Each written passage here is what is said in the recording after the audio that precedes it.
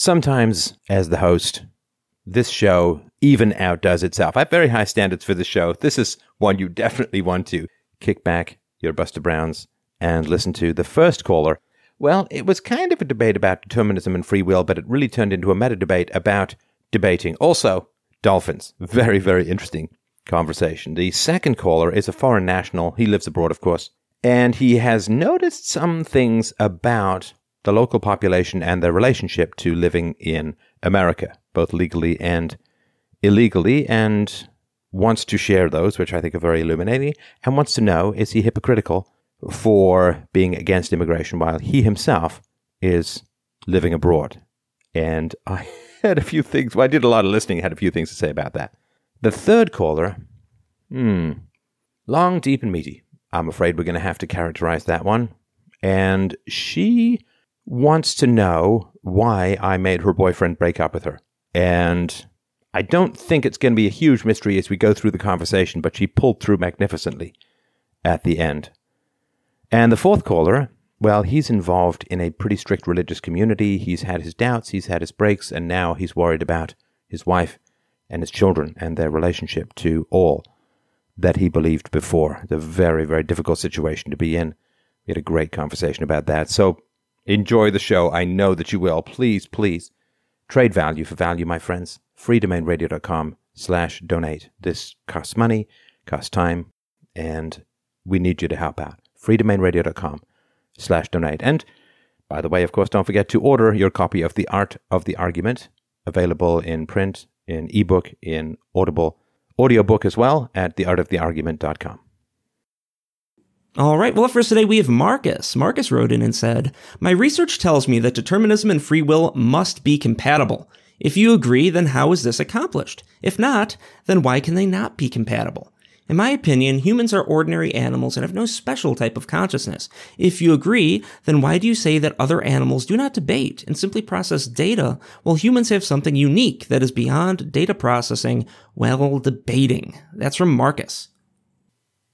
I think it means do something unique, if I do something unique. All right. Is it Marcus? Is that right? Gotta unmute Marcus. Okay, I'm here. There we go. How you doing? Oh, I'm fine. So I basically like what you're doing. Good. Now, what is you say free will and determinism are compatible? Yes. I wonder if you could explain to me your definition of free will and determinism so I understand where you're coming from. Well, this is a kind of long story, but what it is you are a programmer, right? Yeah, I've certainly done that for many years. Right. And in there you have if then else statements. And, for every participating part in the universe, there is, all the other parts are the environment. And that changes. And you can ask questions to the environment, and then you get a response, and you can make a decision, and that's your free will. And so you can make a decision. Yeah, on the response. You can say, for instance, I can say now I'm connected to Stefan, so therefore I talk. Or if I wouldn't connect to you, I wouldn't talk, see? And so that is the free will, that you can make these decisions, but they are deterministic, these decisions, not in the sense of mathematics, but in the sense that there's only one solution to the situation. Because like in a program, when you have an if-then-else, at the time when the computer asks this if-then-else, the condition is established already. So it's known. So just so people who may not know the if-then-else statement. So for instance, in something like Visual Basic, let's say you're writing a word processing program and somebody closes the program and you have a flag that their document has not been saved. Then what happens is, as everyone knows, you get a message box that comes up that says, do you want to save your data? And there's yes, no, and cancel. And Windows, it's MSGBOX, and then open brackets and a whole bunch of options for the kind of buttons you want, the title, the icon, and so on. And so there's yes, no, and cancel. So yes is, okay, I want to save my document and then exit. No is I don't want to save my document and then exit. And cancel is I don't want to exit. And there may be a confirmation. Like if someone says no, they'll say, well, now you're going to exit without saving your document. Are you sure?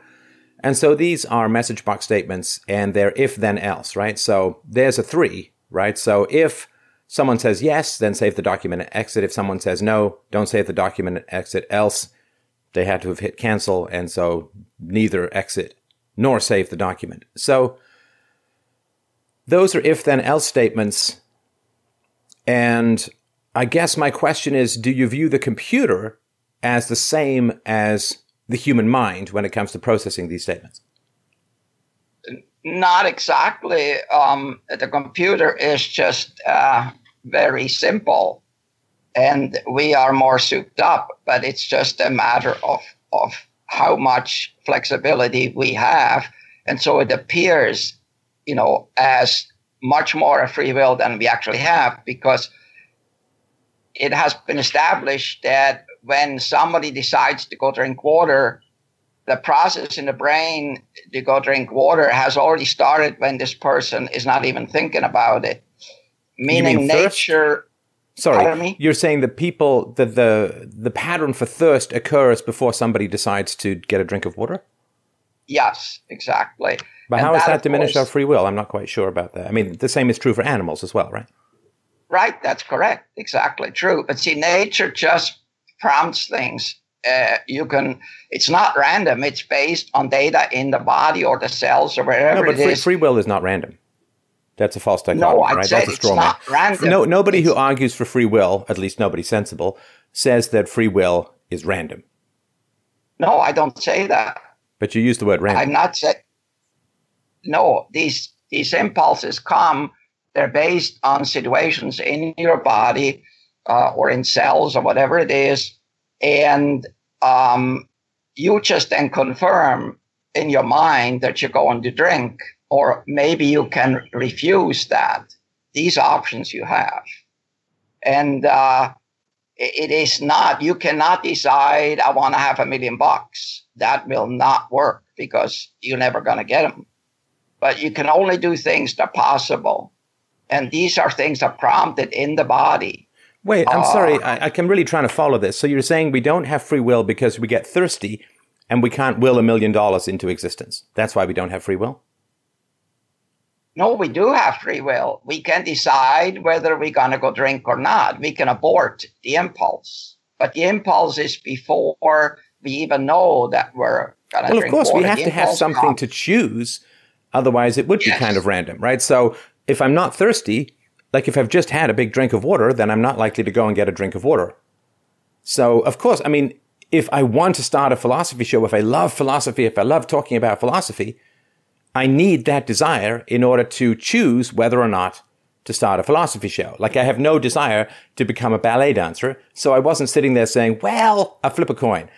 Philosophy show, ballet dancer, right? Wasn't going to happen. So, Of course, you have to have desire. That tells you what you might want to choose.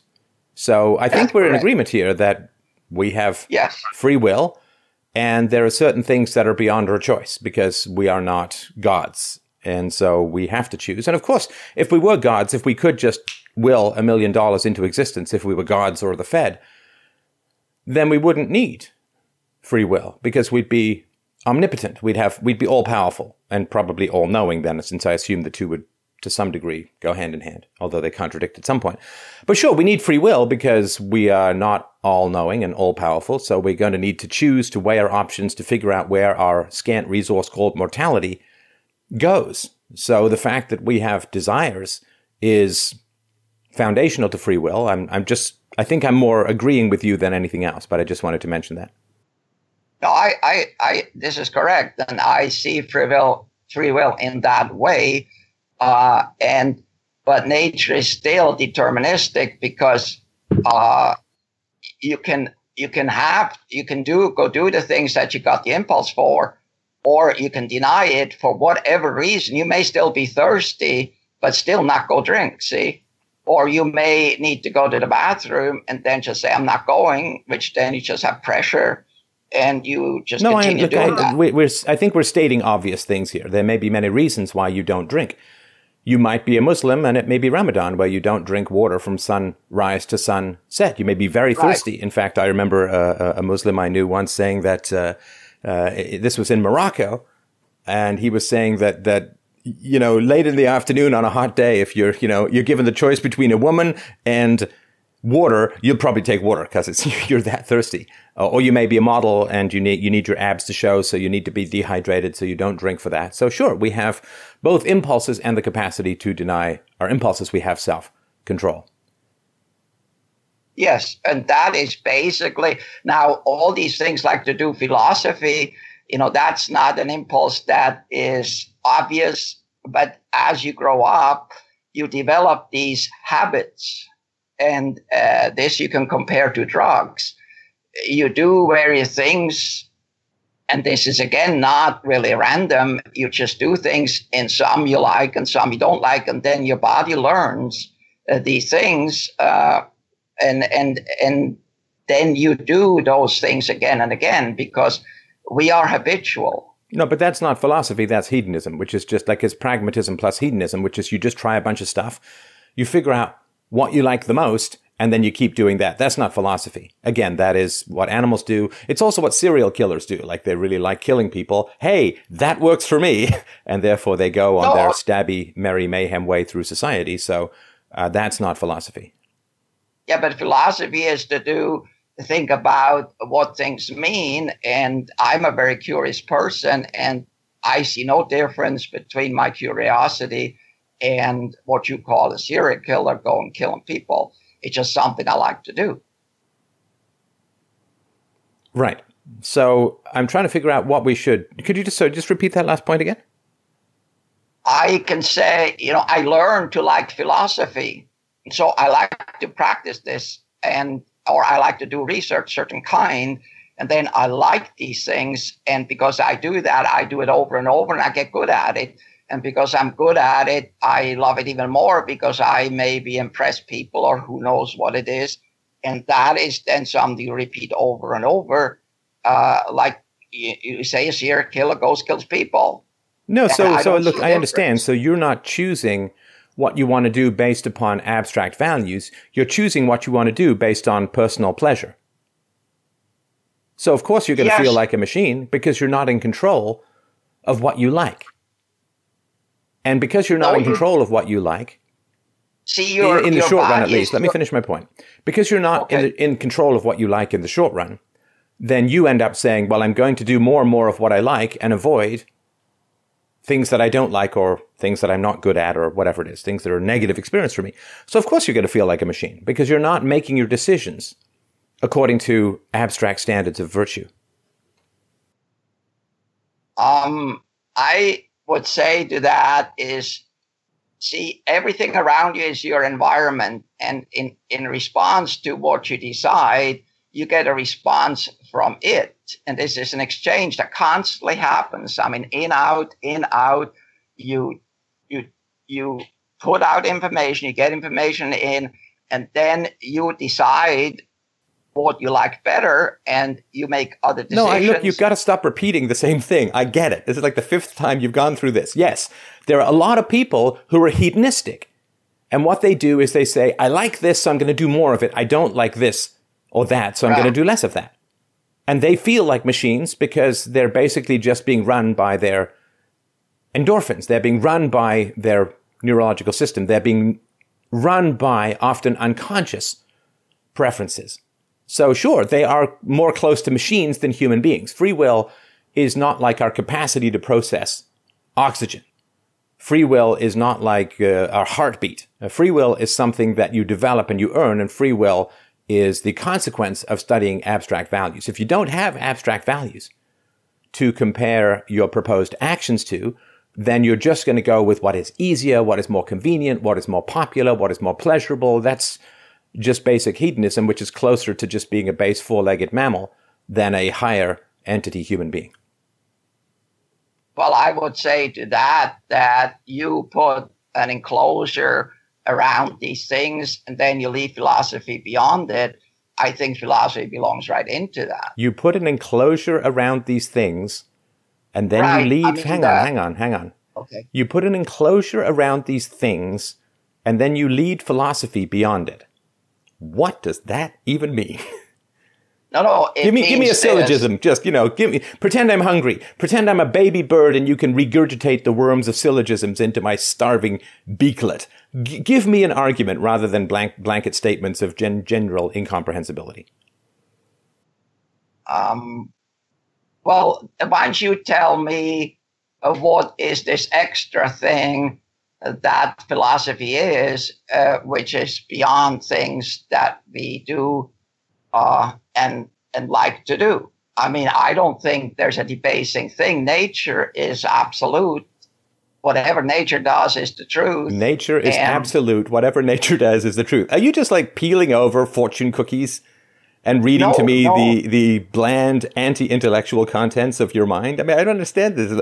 Nature is absolute. Whatever nature does is the truth. What does that mean? I don't no idea what any of that means. Give me an argument. Well, I'm asking you to tell me what is this extra thing that you do when you do philosophy that is beyond data processing. Okay. So let me ask you this. How many times have you debated abstract ideas? Let's be generous and call them that. When have you ever debated abstract ideas with something that is not human? I know I heard this, you saying that. Oh, good. Then you know how to respond. Then you don't need to ask me. Because I've already made the case. So if you've heard this case, what you need to do is rebut my case rather than ask me to restate it. So how would you rebut the case that you only ever debate with human beings while at the same time claiming human beings are exactly the same as everything else? Animals do debate. See, when two animals meet in the forest and, they have body language, we have body language, that's a debate. No, it's not. It's not? No, listen, I was vice president of a debating club in university, traveled all over the place doing debates. Not once did we bring a marsupial on the team. Not once did we have a four-legged furry critter coming up to do a rebuttal of a complex argument. Not once did we have a lizard or a frog or a cat or one of those half dinosaur things that flares out its neck. Not once.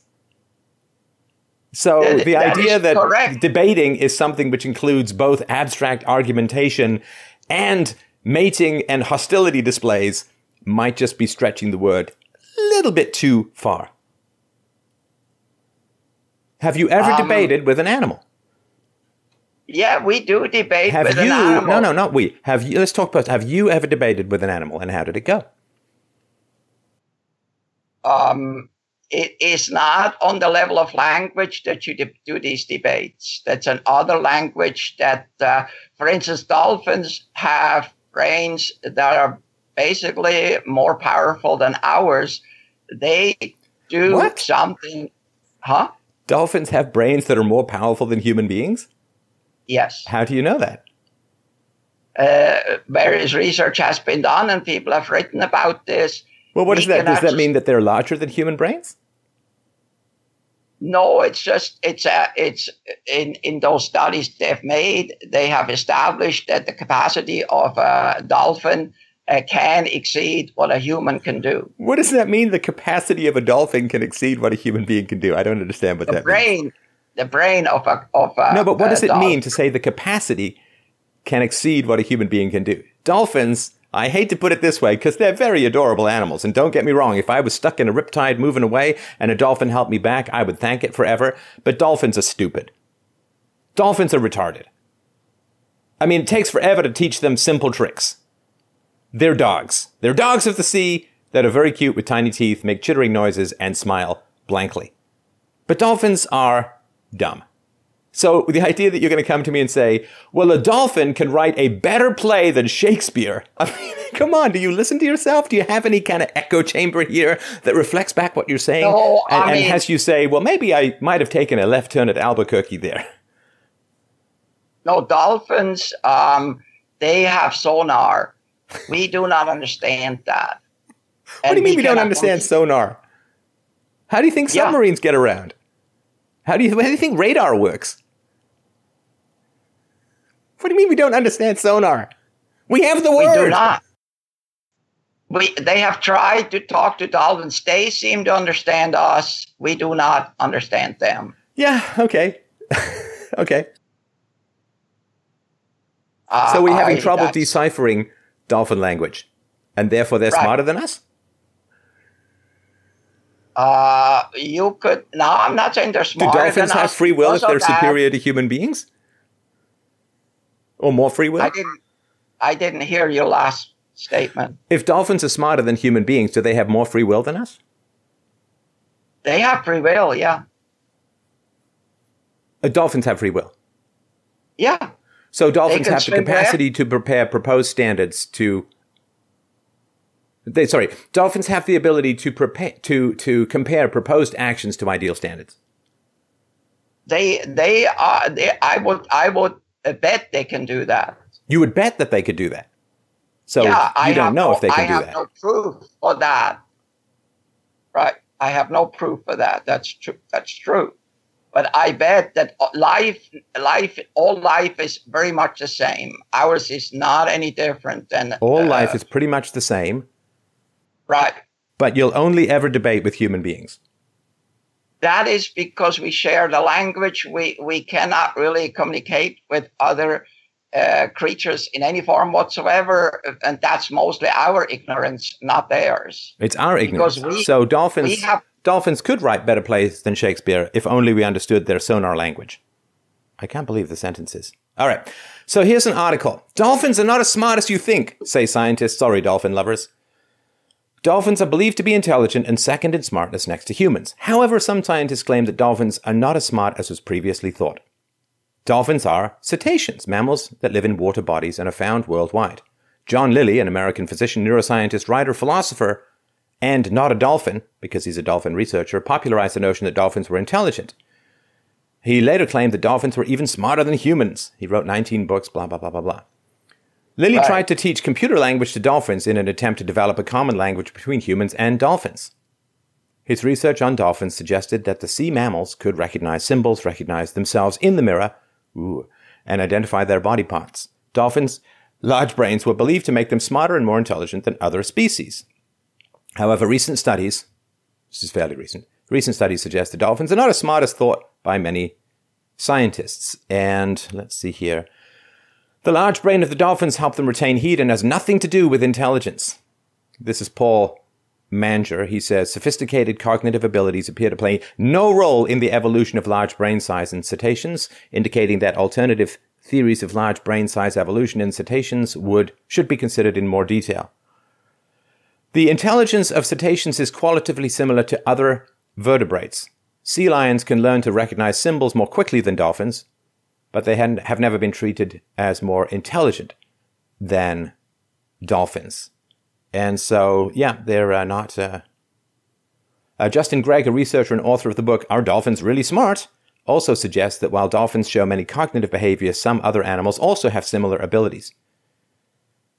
Both Gregg and Manger believe that dolphins are not as special as many people believe, and that they are at par with many other animals. Yeah, these are all opinions. No, they're not.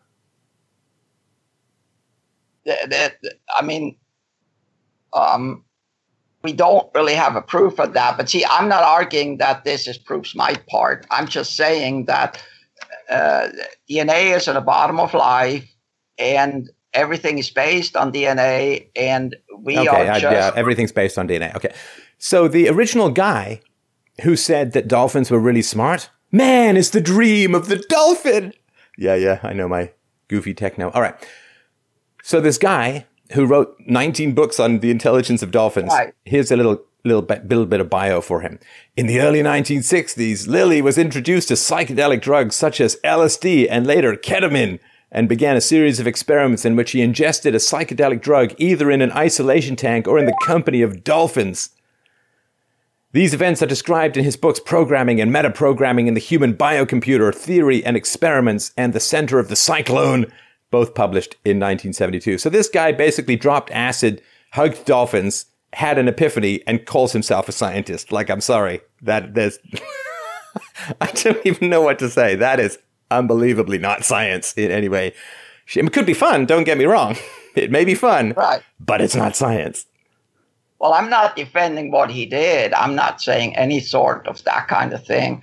I just think that we are deluded. Wait, about... was that a cat? Huh? Was that a cat? I don't know what it was. Oh, I thought I heard a cat. Okay, anyway, go on. No. I'm not saying what I'm saying is based on Lilly or whatever he did. I'm not saying that at all. I think we are deluded about ourselves. Yeah, but you see, again, this is not philosophy. I believe that we are deluded about ourselves. Okay, in what grounds, compared to what, according to what data, what theory, what syllogism, what argument? You just say stuff. Let me ask you this. Have you done any drugs, my friend? No, I don't do drugs, no.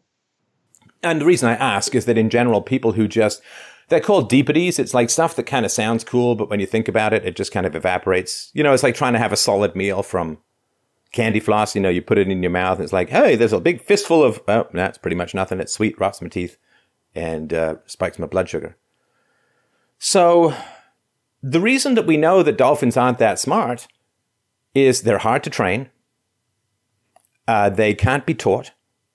And listen, do you know how many people? I mean, it's a basic, it's like no one's ever heard of capitalism before. I mean, can you imagine how much money you'd make if you could sell Conversations with a Dolphin? Conversations with a Dolphin, my new autobiography. But if someone could actually get dolphins to do smart stuff, to give ideas, to give thoughts, to have conversations with people, my goodness. Well, the one thing I would say is that if that happened, not only would everybody know immediately and people would like hundreds of millions of dollars, if not billions of dollars from it. But somehow this would absolutely mean that a resource-based economy could work. I don't know how, but all you need is dolphins. Blah, blah, blah, blah. Okay. That's all you need. That's all we can go back to the original question. So you're basically saying that free will and determinism are not compatible. Well, no, of course not. They're not? No, they're not. Why? Because they're antonyms. Free will says we have a choice and determinism says we don't. Yeah, that's in a mathematical sense, because if you have any... No, see, when you say in a mathematical sense, you're not making any sense. There were no numbers involved in what I said. No numbers at all. No, there's so equations. You can't say, yes. When I make an argument that's kind of a syllogism, you can't say, well, that's only true in a mathematical sense when I'm not using math. See, in mathematics, you have an equation. Let's say the speed is related to the acceleration. And so you can say where, let's say, a solar eclipse will happen in the year, who knows, 3000 from now. And you can calculate that. But that's not exactly what nature does. It operates in a different way. But what I said had nothing to do with predicting eclipses. It's independent of time. It's independent of other variables. An argument that states we have free will and an argument that states that we do not have free will can't both be true. They are incompatible. It is one at the expense of the other. If we have free will, the argument we don't falls. If we don't have free will, the argument that we have free will falls. They cannot both coexist. It's like trying to go north and south at the same time. That's not what I'm saying at all. That's not what I'm saying at all. Well, you keep saying that. But then you're terrible at communicating everything. Like if every time I point something out, you say, well, that's not what I'm saying at all, then you're really, really terrible. Because I am a good listener. I do this. I've been doing this for 11 years. And before that, for many decades, I'm a good listener. I have lots of debates. So if I don't have a clue what you're talking about, shouldn't you take ownership for that rather than blame it on me? Well, when you let me say something. Now we're getting passive aggressive. All right. Okay, go ahead. No, I'm not passive aggressive at all. I'm saying I cannot explain what it is. If determinism just means there are no options. You don't have various solutions to a conditions. The experiment, if you repeat it, will give you the same result. If it's philosophy debating or whatever it is, it's still the same. Only these things are very complex in a sense that we cannot even understand them today. Okay, I have no idea what you're talking about. Let me ask you this. Do you at least accept that saying we have free will and saying we have no free will are incompatible positions? Yeah, that's true, but that's not what the determinism is. It is not opposing free will at all. So determinism and free will both say we have free will. So what do you call the position that says we have no free will? If it's not determinism, what do you call it? If you don't have an if-then-else statement. No, you understand that there are people who argue that we have no free will. Now, normally, in regular old English, maybe not in Dolphin, but in regular old English, that's called determinism. Now, there's something called compatibilism, which is a little different, but hang on. You can't complain about me not letting you speak and then interrupt me when I'm 5 sentences in. I mean, you can, but it's just crap, right? So there is a position that says we have no free will. Normally, that's called determinism. You say it's not. So what do you call the position which says we have no free will? When we have no free will, yeah, you can call that mathematics. What? Yes. Mathematics? What does that have to do with anything? Mathematics is a human discipline. It's not a statement about human consciousness and its capacities. You describe things in nature with mathematical formula, and these events have no free will. Okay, so you mean physics? Yes, for instance, yes, but physics, you see, for most people, physics describes inanimate matter, and there's a subsection of physics, I guess, which is called biology, which describes life and its effects and causes and properties and so on. So what do you call the physics? Because you can't use the word physics to describe determinism, because determinism is specifically related to our capacity for free will, whereas physics is related to the entire universe. So you can't use the word physics. It's too broad. So what do you call the philosophical position that we have no free will? Because I need to start using that word rather than determinism, which you've somehow redefined to include free will, which is why we're having such fundamental, well, at least one of us is having such fundamental confusion. No, I agree with you totally. That is the problem. It is a problem of words and what things mean. No. It's a problem if you redefine determinism to include a capacity for free will. That's like redefining the word racism to saying, believes all races are perfectly equal and never has any problem with anything or anyone. It's like defining love as killing people. I mean, if you're going to take the wrong word and define it as its opposite, then it's going to be confusing. So I need to know what word you use. It can't be mathematics and it can't be physics. What word do you use for this philosophical position that there's no such thing as free will? I really think we get lost here totally because we're really talking on different levels.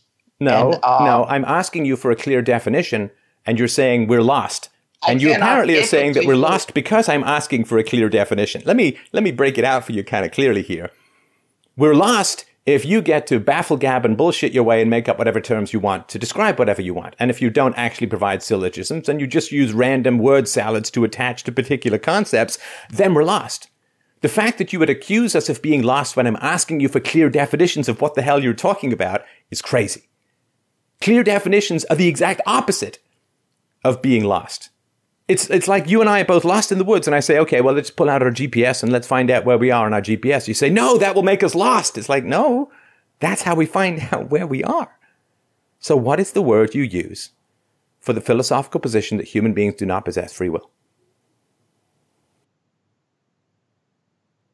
I cannot answer that because the way you choose to phrase it doesn't allow an opening. So everything's subjective for you, right? I can just choose. We can't agree on a term. No, it's not. You won't use the common term and you won't give me an alternative word. So now it's just the way that I phrase things that is causing the problem. It's not the fact that you are avoiding and resisting any clear definition of your position. It's my fault that you won't give me a clear definition of the topic you want to talk about. No, it's a fault of history. You mean the last 20 minutes or what? No, the last million years. Oh, so now the problem is, the problem is not that you won't give me a clear definition. The problem is the last million years. No, I say that in a way. It's just a lot of history is there, and we have not transgressed yet out of that, but we will. So we haven't transgressed out of the last million years of history, and that's why you won't give me a clear definition. I cannot do that because sure you could. Whatever I say, you try to put it in the frame that you are familiar with, and it's not fitting. I'm just asking you for the word to describe the position you want to talk about, because you're misusing the word. You're using the word determinism. Well, then hang on, you're using the word determinism to include free will. That's not valid, because then you have a word which traditionally means, or it actually objectively means, no free will. And you're saying, well, no, the way I use the word determinism includes free will. And I'm like, okay, well, that's wrong. And you say, well, that's the word I'm using. And I say, okay, well, what word can we use for the position that includes no free will? Okay. And you won't tell me. And you're blaming millions of years of history. And I'm sure dolphins have come into it somewhere. And it's mathematics and it's physics. True. And it's like, the weird thing is, it's like, it's not even that complicated. You won't get, I get that you're not going to give me the word. And you're going to just baffle-gab me and try to passive-aggressively blame me or history, because you won't take ownership for the fundamental responsibility you have in any intellectual debate, which is to define your damn terms. Figure out what you're talking about. And so if you say, well, I have no problem with making free will and determinism compatible, well, sure, if you define determinism as free will, then you've just basically said free will is compatible with free will. A mental framework which allows for free will is compatible with a mental framework that allows for free will. Wow! Philosophical genius. Aristotle, stand aside. We have ASA tautology man coming through, right? And so, of course, you have trouble if you define black and white as black, and you say, well, black and white are the same. Well, yeah, okay. If you define black and white as black, then black and white are the same. But you're not following any standard or objective use of language. And so if you say, well, black and white are the same, black is white, black is black and white is black, so black and white are the same. I say, okay, well, what color do you have for white? Or what word would you use for white? And you say, well, I can't tell you that because we have a million years of history that stand between us and physics and mathematics. At some point, I'm going to say, you don't know what you're talking about. And the problem is not that you don't know what you're talking about. The problem is that you steadfastly refuse to take a break in your mind and say, okay, yeah, I guess if I want to talk about free will and determinism, free will and the absence of free will, that I do need to give my debating partner a word that encapsulates the no free will position. And you're not, I get it, you're not going to give me that word. You've called up for some ridiculous emotional reason that has nothing to do with philosophy. Well, like I said, if you describe nature using mathematical formulas, then you have exactly that dilemma. But okay, so here's my definition of a mathematical formula. Are you ready? Yeah. Okay, so now it's been, 35 minutes. I asked for your definition at the very beginning. It's 35 minutes later. And clearly, I'm not going to get a definition. You're just here to play some kind of troll game and some emotional nonsense game. I get that. And I'm sorry about whatever in your life caused you to end up in this very foolish position, but I'm not interested in that aspect of things right now. Here's my mathematical formula, my friend. 2 + 2 = not you. So let's move on to the next caller. All right. Well, up next, we have Flipper. Sorry, couldn't resist. All right, well, up next, don't make me Willie. Use my blowhole. You know how that gives me a migraine. Dolphins are pretty rapey, too. They are very rapey. I just wanted to mention that as well. Talk about a rape culture. Holy crap. You don't want to get between those. We need a Me Too moment for Dolphins. I'm sorry? We need a Me Too moment for Dolphins. It's all of us, too. All right, well, up next we have Willie. Willie wrote in and said, I am a 35-year-old American male living abroad in a Latin American country. I'm very grateful to my host nation for the opportunities it's afforded me. I speak the language and make a concerted effort to conform when out in public. However, I see many of the locals here have worked illegally in the United States. In fact, many small businesses here earned the capital to start via illegal immigration. They were willing to work long hours at significantly lower wages in the U.S. and disregard the consequences of bad credit, hospital bills, and other financial obstacles most American citizens cannot because they could simply pack up and leave. They had a home nation to fall back on where the U.S. wages spent better and allowed them to advance further economically in ways Americans could not.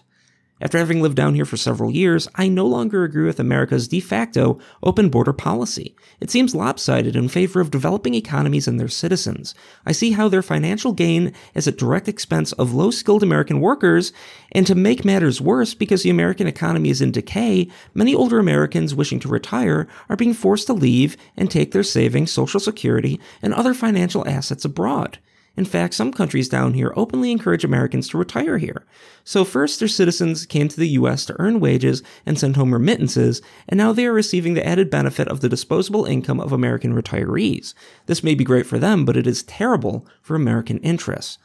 As a foreign national living abroad, does my current disagreement with the relaxed immigration policies make me a hypocrite? I certainly feel that were I to publicly voice my thoughts on the matter, I would receive backlash. That's from Willie. Well, hey, how's it going? Pretty good. How are you doing? I'm well, thank you. Thanks for the call. Yeah, that's pretty horrible, isn't it? Yeah, it's actually kind of interesting because years ago I used to be quite liberal in my views. I worked with a lot of immigrants and I was very sympathetic to their cause. But after moving down here and seeing how they usually get a larger return on their investment, so to speak, I've changed my opinion quite a lot. Yeah, I mean, politicians need to be able to give away free stuff in order to get votes. And once the domestic population gets wealthy enough, you have to import populations that you can then give free stuff to. And so if politicians aren't in the position of giving free stuff, then the government is a lot smaller. If the government is kind of reactive and just there to protect your persons and property, which occurred for about 12 minutes after the signing of the Declaration of Independence and the Constitution, then this is what happens. They're in the business of selling free stuff they didn't earn. That's the politicians. That's what they have. That's their whole deal. That's their gig. Selling stuff they didn't earn, giving free stuff that they did not earn. And so, of course, they want people to come in from the third world because then they can give people free stuff. And by creating a really bifurcated society, like a number of rich people, very little middle class, and a lot of poor people, they can steal from the rich and give to the poor. That's their deal. So, yeah, I mean, the fact that money is flowing out of the United States, I mean, we know this in particular, like one of the guys, Carlos Slim, which I've talked about before, he, I think until recently, had a pretty significant stakeholding in the New York Times and I think helped pay off like $400 million worth of their debt or something. And he loves, of course, open borders and amnesty and all that kind of stuff because people from Mexico flow to America. They get a bunch of taxpayer money through welfare and other benefits, and then they send that money back to Mexico where people use that expatriated money to buy Carlos Slim telecommunications products. And it's a great deal. It's free money for him. It's free money for the immigrants. And it's not even massively higher taxes in the short run for the domestic population because it's largely funded through debt and other instruments and money printing.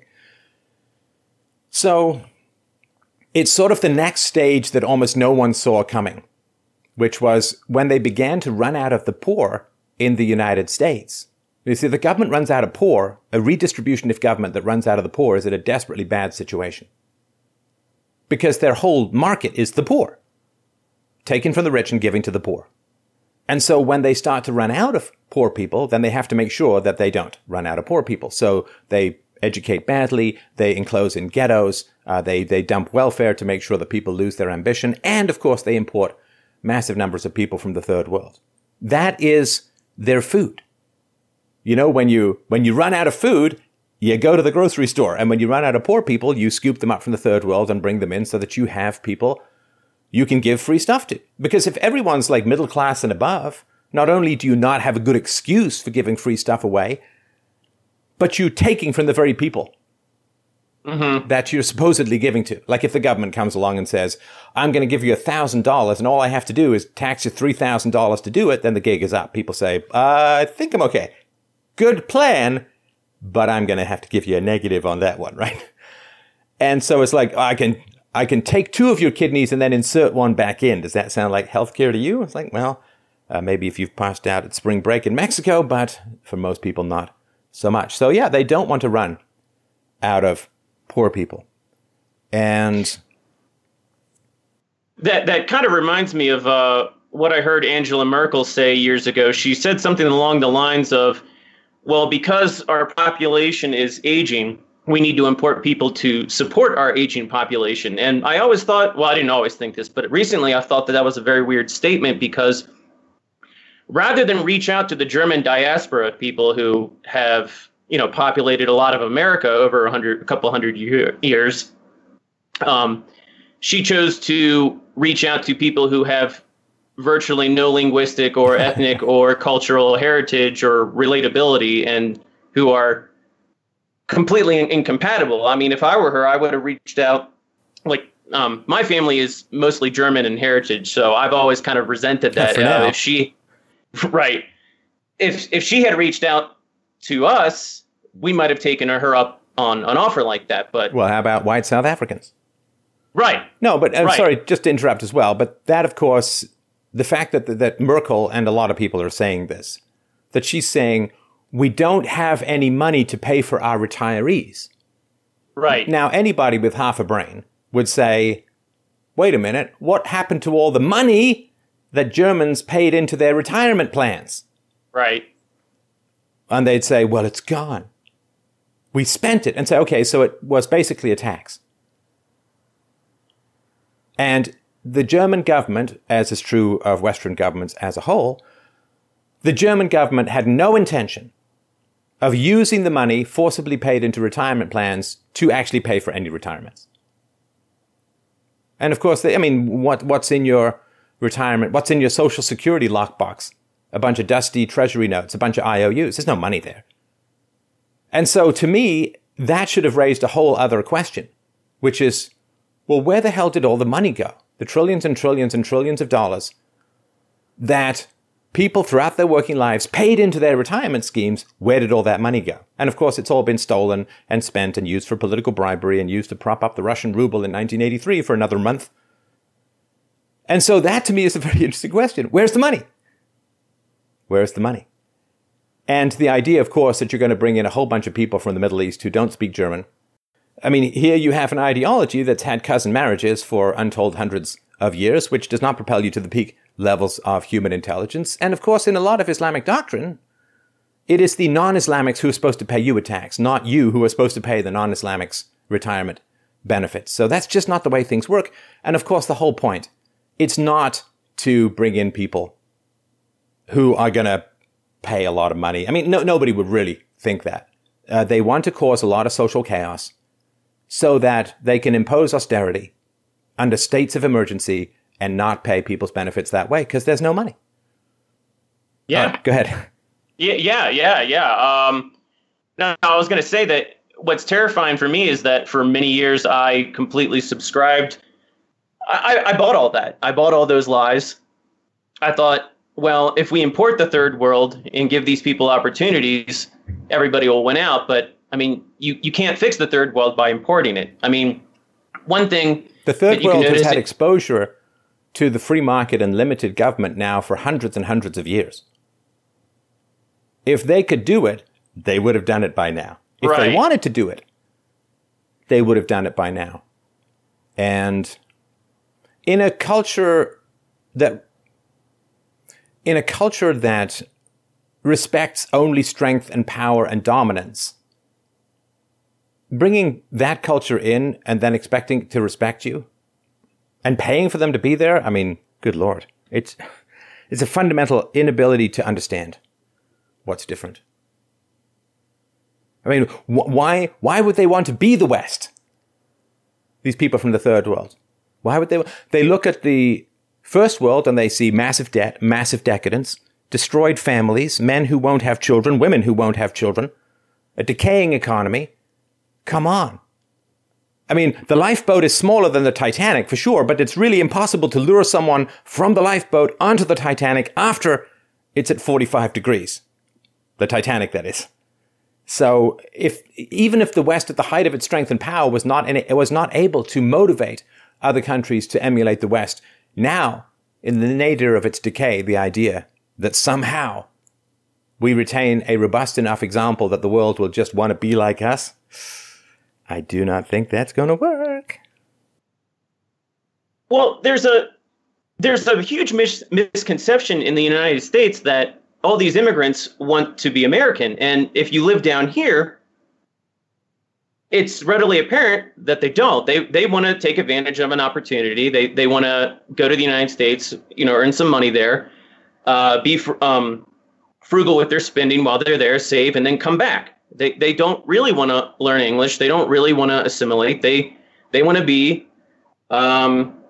loyal to their native nations. And I don't see anything wrong with that, but I don't think the United States should be obligated to support that. Well, people used to want to integrate before the welfare state.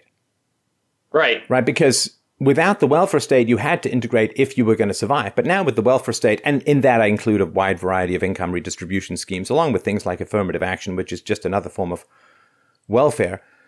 But in the past, sure, people used to want to integrate. They learned English, they learned some values, they learned some cultural stuff, because that was the only way to survive and flourish. It was a small number of immigrants relative to no welfare state and massive opportunities if people learned English and assimilated.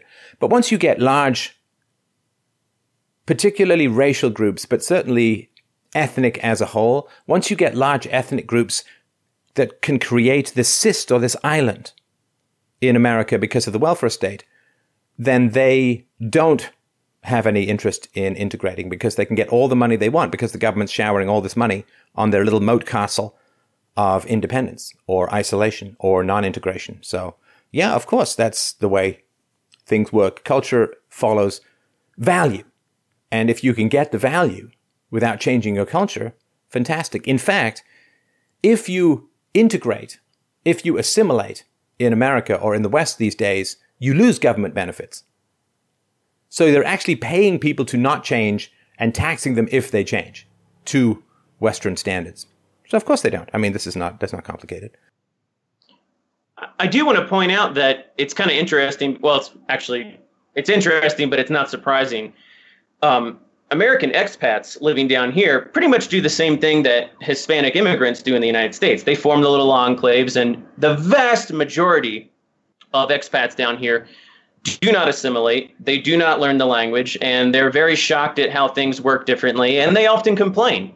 It's not everybody. I'm not saying that nobody assimilates, but usually the locals are quite surprised when they find out how well I can speak the language, because just most people don't assimilate. Well, it's very pricey. To learn another language to the point where you're economically valuable is at least 10,000 hours. You don't want to hire someone who's just kind of okay at the language to deal with difficult customers or to negotiate deals, or because misunderstandings can arise. We've all had that experience where you phone up tech support, right? And you get someone with a really thick accent and you're on a cell phone and it's like, oh, Lord, shall I just hang up and try again? Because it's like they can't really understand you. You can't really understand them. You call and you find a native speaker or somebody who's really fluent in the language, you're okay. Yeah, it's interesting, too, because where I live, there's even those sort of there's a lot of cultural and linguistic miscommunication even between the people of the mountains and the coast. Right. We're try watching Train Spotting without subtitles. Right. My grandfather was actually Scottish, and I could barely understand half of what he said. No, but the people up here in the mountains have their own way of speaking. They it's a colder climate, and the people down on the coast, the people from the mountains call the people on the coast monos, monkeys. They say that that it's always party time, that they have this completely different way of living, and they don't like it. I mean, and it kind of makes sense because down on the coast, it's warm all the time. You don't really have to plan ahead. Whereas up in the mountains, it's cold. Yeah, I get it. Yeah, I would not be shocked in the slightest if there were a 5 to 10 IQ disparity between the people of the mountains and the coast. People would probably crucify me for saying that, but I mean, it just becomes apparent. People up here in the mountains are very, very different from the people on the coast. And it's kind of, it's crazy that people would expect to have an influx of people who are very dissimilar to them and have them assimilate. It just doesn't make any sense. Well, and here's the racial difference too, is that when white Europeans came to America, after a generation or so, give or take in general, nobody could tell where they came from. Nobody could tell that they were a foreigner, so to speak. Right. But you come over from Somalia for the next 1,000 years, right, assuming a lack of miscegenation, for the next 1,000 years, everyone knows you're not from Europe. I actually, when I first moved here, I remember speaking to an Ecuadorian woman who's actually still a dear friend of mine. I really like her. But I said to her, I would like to speak Spanish as well as I speak English one day. And she turned to me and she said in Spanish, but you can never change the color of your skin. And it was just like, it was not life-changing, but it was like, wow, I really am different. Like, they don't see me as one of them, and they never will. I'm not saying that they hate me, or, I mean, everyone here is extremely nice to me. No, it's like Japan. You can go live in Japan for 20 years, you won't be Japanese. And most people don't, in the United States, just have no understanding of that. And I would actually encourage most white Americans to go live abroad in a non-white country for a while, just to see that most other people see ethnicity. It's not that they're going to hate you, but of course you're they not do. one of them. It's called evolution. Right. Genetic in-group preference is the entire basis of evolution. You have to care more about your own kids, more about your own genetics, more about your own tribe. And people say, well, we have to move beyond that. It's like, yeah, I'll believe that when you start hiring conservatives who are vastly underrepresented in media, academia, and television. Then I'll believe that you're into diversity and all this. But the left ferociously guard their own in-group preference and make sure that nobody else drifts in and then get mad. Of course they do. When they look, if you can convince the other team to pass the ball to you while you only pass to your own team, hey, sure beats having to train a lot now, doesn't it? Oh, I actually totally agree. I often have this argument with a friend of mine, and I say to him, imagine, it's like sort of the Good Son scenario. Do you remember the movie The Good Son with Macaulay Culkin, and I don't remember the other people's names, but I don't think I've ever seen that one. Well, at the very end of the movie, Macaulay Culkin basically plays a psychopathic kid, and he does all these horrific things throughout the movie, and the mother eventually comes to find that he killed his younger brother. He drowned him in the bathtub. Spoilers! Sorry, go ahead. And at the very end of the movie, the son is hanging off the cliff, and his cousin is hanging off the cliff. I think it's his cousin, and the mother has to decide which one she's going to save, and she ends up letting the son drop. Now, she had a very strong preference to save her son, obviously, because he's more genetically similar to her. And oh, no. Sorry, I have to get all biology on you there. Uh-huh. She is actually saving her genetics by not saving her psychopathic son. Right. Well, that's what I'm saying. Okay, I'm making that point, but in a really bad roundabout way. Okay, go ahead. I was saying to my friend that you can have overriding scenarios like that with the good son. The mother she has a genetic preference to save her own offspring, but if there's something wrong with her offspring, or if there's something that's going to inhibit... No. She doesn't have a genetic preference to save her own offspring. She has a genetic preference to save like genetics, which is a very different thing. Okay. So if she's got a son who's killing her other children, then letting the son drop saves her genetics in the long run. Right. Her resources being poured into something that's destroying her genetics. It saves her nephew, and her nephew is but her future more children too. Yeah, I agree with that. The future children, her entire gene pool, like this kid's part of an extended family, if he's off there killing kids, then it's harmful to her genetic proximity algorithm to have this kid around. Right. Okay. I guess the point I was trying to make to my friend was that if you let's say you were in that scenario and there was somebody that you had I hate to be like this, but say you had a black child and a white child, and you're white, you're more likely, if you disregard your social biases that have been implanted in you over the years, you're probably going to have an innate desire to save the white person. Because it's funny how you make the white person that and not choose the black person saving the black child. Because I'm white. If a black person... No, it's not that. It's a little bit more than that. And listen, the studies have shown very clearly that babies fresh out of the womb prefer faces which have their own skin color. So babies are racist. In other words, if you have a moral negative that applies to babies, it is not valid. Because babies can't be racist, obviously. But if babies prefer people with their own skin color, then given that that can't possibly be racist, the whole term needs to be rethought. Of course, right? Yeah. I guess I just don't see how we're disagreeing. Maybe I'm not articulating myself in a accessible way, and if that's the case, I'm pulling myself. Yeah, listen, genetically, a black person will be more likely to save a black person. I mean, if you have any doubt about genetic in-group preference, just if you want fun in a horrifying kind of way, you go to YouTube and you type in the following: O.J. Crowd's acquittal. Right. Because after O.J. was acquitted for the double murder he did, then the whites were all stone-faced and horrified, and the blacks in general were cheering and having parties and dancing in the streets and so on, right? Well, my friend brought up going back to that good son scenario where you would pick somebody to save and let the other person die. My friend said, well, what if it was in this case, what if it was a white man and a black female? If you're a man, you're more likely going to choose the female. And he sort of said that in a way that he thought that totally undermined the whole no, because you're still proving, well, again, assuming that, but if you're in a populated area, who knows, right?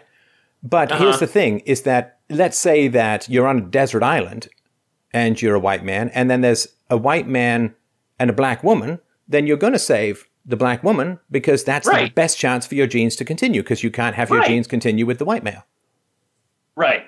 I totally agree. That's I mean, I had a hard time conveying that to him, but I think he finally agreed with that. It's about the genetics, not about the individual, and that's what I think we're agreeing on. Yeah, totally. But I guess to go back to my original question, am I a hypocrite for remaining here? No, but you are a white person for obsessing about hypocrisy. No, seriously, I'm not kidding about that. Okay. What are you talking about? Right, yeah, yeah. Like, what are you telling? You're making arguments. So here's the thing. I was brought to Canada when I was 11 years old. Now, so I can't talk about immigration. But this is ridiculous. So, look, if someone gets pulled into a lifeboat and the lifeboat is now full to capacity and they're the last person into the lifeboat and the lifeboat is now like sinking, like one more person, the whole thing's going to sink. Does the last person who gets in, who says, we can't take any more people, do the people in the water say, you hypocrite, you got on board? Right. The argument is the argument. And if people are going to say, well, you can't make this argument because of X, Y, and Z. Now, I'm fully aware I have done the truth about Marx, and I've made the argument you don't buy the fat guy's diet book and so on. And I understand all of that, and that makes sense. But that doesn't mean, see, when I make this case, that doesn't mean that the fat guy who writes the diet book is automatically wrong. It's just when you don't have a lot of time in life, which we don't because we're mortal, when you don't have a lot of time in life, you have to prioritize how you're going to spend your scant and short energies. So your friends should give you the benefit of the doubt no matter what. Now, if you're a public figure, that may be a different matter. The idea that people would blame me for something that I was dragged in against my will to Canada when I was 11, not that, I mean, don't get me wrong, I'm happy we came, looking at where England's at right now. But the fact that people would try and blame me or invalidate my arguments for being dragged over to Canada against my will when I was 11, well, I didn't want to come. I was happy in England. But nonetheless, but your friends should give you the benefit of the doubt because they're your friends. Now, if you're just some stranger, then it's possible that you can dismiss someone based upon that. But your friends should never call you hypocritical for making this argument. Yeah, I guess I wonder if, I guess when you get down to it, I don't see it as being like, I don't see myself as an immigrant here being an equivalent to an immigrant in the United States because one, I came here legally and I abided by everything that was set out for me. You taking a lot of welfare there, brother? No. You're taking a whole lot of taxpayer money from the local population? Well, it's interesting because actually people are required to demonstrate that they have some kind of health insurance to come into a lot of the countries down here. They're required to show they have some means of supporting themselves, or they have to get someone who's going to take over their bills if they don't. They have to show an income. They have to show some savings. They have to show something that shows they're not going to be a burden on the public purse. I mean, what is talked about in Republican circles in America is considered insane and fascistic and evil and racist by a lot of people on the left. And it doesn't go 10% of the way that most countries go in terms of making sure that their immigrants don't end up being a massive burden. Like other countries are insanely restrictive relative to... I mean, Mexico is insanely restrictive relative to America. So it's so funny. Like, if you were to take most countries' immigration policies and rebrand them as some Republican scheme, people would go insane and they would say it's completely fascistic. And then you point out that this is Israel or this is Japan or this is Mexico or this is wherever, right? And then you hear crickets. Oh, it's mad. This is the one huge problem. I won't go on a big rant on this, but this is one of the huge problems with the left, my friend, these days, that they're in such a weirdly distorted echo chamber that they have no idea how insane they are. Like they literally have no idea how far from anything to do with the mainstream, not just of Western history or Western values, but of the modern population. They genuinely believe Donald Trump had a 2% chance of winning. This is, and the fact that he won hasn't given them any pause. They just assume, well, Russians, right? They just make up. They literally just make up. Like there's a rumor floating around the internet that I came to Canada because my mother had to flee IRA violence in Ireland. Now, why would somebody make up nonsense like that? Well, so they could say that I was a refugee and therefore I should never have any criticism. Like it's a way of making up a fairy tale in order to have people avoid my arguments, my data, the evidence that I've culled and the interviews that I have and all of that, right? That was completely false. It's absolutely, completely and totally false. But this is they will literally just make up stuff. And they have no qualms in doing so because for them it's just a higher purpose. You know, for them it's like a guy with a gun to your head says, "Where's your kids? I want to shoot them," and then you lie. And so they feel this extremity of moral outrage. And so for them, it is such an extremity that they can just make up whatever they want and feel perfectly justified. They can say, it's Russian collusion. Now, I don't think many of them really believe it, but it's, they have to get Donald Trump out of power because he's literally Hitler. And so whatever extremity you go to is still perfectly justified. It's like Oskar Schindler lying to the Germans to rescue the Jews. And it's like, well, are you going to get mad at him for lying? No, because he had a higher purpose. He was saving lives. And so they have abandoned any pretense at truth-telling, at honor, at integrity. They could just make up whatever they want. If they genuinely believe that it's guns that are causing, like gun ownership that's causing the deaths of little children in schools, well, whatever lies they have to tell, they will tell. And this level of dishonor, like the fact that the left is there to a large degree, that they'll literally just make up whatever they want in order to get what they want. They're just pathological liars because they have such a moral extremity deep within their heart that they feel anything is justified, even violence. So that's where the left is. And you're like, well, I wonder if I'm being a little hypocritical because it's like, dude, I don't think you know the fight that we're in right now. Oh, I do. I believe I've woken up to that. But I wanted to make another point, though, about the myth of the immigrant work ethic. A lot of Americans have this notion that all immigrants are extremely hardworking. And a lot of them are.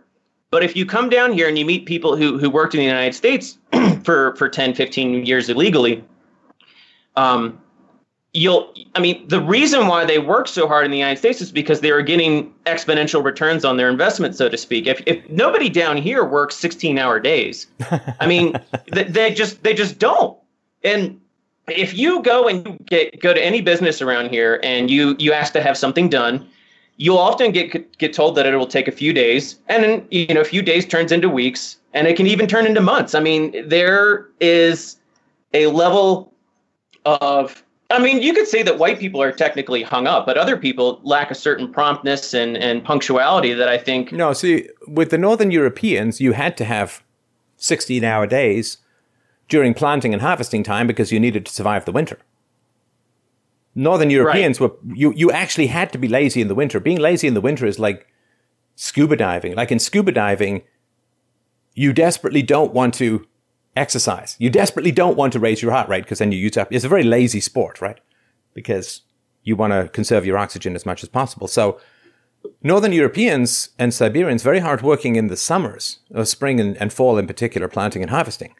But very lazy in the winter. And they should be, because they want to conserve their energies, right? It was a lot of getting together and telling stories under a big blanket in a giant bed, right? That was the sort of idea. And so because there's this intermittent work ethic that is necessary, like this ferocious intermittent work ethic that is necessary in northern climates that isn't necessary in southern climates, then, where you can plant, not as far north as the sort of Inuit, but what happened then as part of capitalism is they said, okay, so we've got people who are willing to work 16 hours a day. Let's just make that year round. And that capacity to do that kind of went that way. And that's one of the reasons why the Industrial Revolution took off so much, is you had a work ethic within the genetic group, which then you could just stretch out for month after month after month. And that was the Protestant work ethic, as it's been called, and it has been called the foundation of capitalism and so on. I don't believe that that's true, but I think it was material once you got a free market and you had a population that was used to significant sections of hard work in the year to just stretch that out. Yeah, that makes sense. All right. Okay, I'm going to move on to the next caller, but I really, really do appreciate your time. And yeah, don't worry about hypocrisy, man. Here's the funny thing. If you don't care about hypocrisy, nobody else will. But if people don't have arguments, they'll try and focus on hypocrisy. Okay. Well, thanks a lot, Stefan. I appreciate it. All right. Well, up next we have Sarah. Sarah wrote in and said, Stefan has mentioned subjects as red flags and also that childhood trauma can develop certain patterns in behavior or even deficiency in the brain, which has led to certain behavior. He has also mentioned facts about promiscuity and how that decreases the chances of a successful marriage with a person who has had more partners in life. The reason I want to have this call is because recently my boyfriend broke up with me after 2.5 years, and his arguments were, you have too many red flags. Stefan Molyneux says this and that about this and that. So you are too much of a risk for me, and I don't want to continue and take this risk. If someone has the red flags, childhood trauma, promiscuity, drugs, emotionally unstable, is it always going to be a risk? Is it possible to truly heal and be virtuous, or will it always be a risk at all times because you cannot change the past? Can a person with red flags ever get rid of the risks it creates by doing self-work, or will it always be a risk despite? I really want to make better decisions in life about relationships. Stefan always says, why is everyone calling me afterwards? Well, I try to call him beforehand and use his advice to make better decisions. That's from Sarah. Well, hey, Sarah, I'm sorry to hear about your relationship, but I appreciate the call. Very much for having me. Whoa, that's quiet. Oh, is it okay now? Yeah, that's better, thanks. How long ago did you break up? In the first time with the same reasons was in November, and the second time in January. Okay, so you broke up twice, and it was based upon his interpretation of my message about red flags, is that right? Yeah, I think so. Right. Now, you mentioned 4 things that I think are important, and I'm just curious whether or not they apply to you. So childhood trauma, promiscuity, drugs, or drug use, I assume, and being emotionally unstable, do those all apply to you? Yes. All right. Unfortunately. And I do sympathize with that. So what happened in your childhood? Let's start with that. Well, when I was born, my biological father, and my biological mother were political active in Iran. So my father went to fight against the regime and unfortunately died. And my mother and me and my sister. Sorry, do you mean died or was killed? Yeah, was killed during the fights. So my mother, my sister, and me went to Iraq and stayed there for 3 years. But the time came that it was not safe anymore for me and my sister. We were 3 and 7 to stay in Iraq. And the place where my mother was, they said to her, this is not a safe place for children. You have to send them away. You can go with them, but you have to send them away. And my mother was then 23 years old back then. So for her, it was a difficult decision to stay with the group and or to go with us. She was not capable of taking care of us. So she sent me and my sister to Holland. And then I got adopted by 2 Persian people who had also very traumatic experiences in Iran. So the household was very unstable. They couldn't provide love and caring and stability, and they had this way of abusing, physical abuse, to teach us certain values. So in the whole childhood, I was abused physically. What kind of physical abuse do you mean? Well, just hitting in my face. After I've done something wrong, they start hitting me, and they try to teach me what was wrong by hitting me. And afterwards, they were explaining what was wrong, what I did. So in my whole childhood, abuse was something very common. Right. I'm very sorry. What a terrible lesson. Yes. To learn. And yes, a lot of times, like, I don't know what your experience was like, Sarah, but for me, a lot of times I really suspected that it was not that I broke rules. It's that someone was bad-tempered. Someone was in a mean mood. Somebody was feeling frustrated or angry.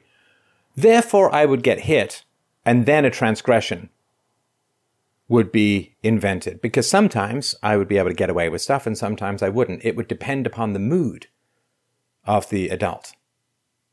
And so, for me, I learned pretty early on that the rules are invented to excuse the punishment. Breaking the rules does not trigger the punishment. The punishment is triggered by a bad mood, but the rules are used as the excuse so that the person who's abusing the child can feel that they're enforcing rules rather than just being an abusive person. Yes. Well, my mother, not the biological one, but my foster mother, she really regretted that she hit me. Like when I got older, she said I was wrong for hitting you. So I actually could forgive her because she... Why did she change her mind? Because she saw that the damage she has done, and she learned more and she got more self-knowledge. She went to therapy. She had a really traumatic life herself. She went to this prison in Iran who people get tortured there, so she went through a lot of therapy for herself and found out that her ways were not the best ways. Right. But she was also under influence of my foster father, who had been brought up in the same kind of youth as what he did to us. Like his father would beat him also. So she learned from him. She didn't know any better. She was 23 when I came to Holland.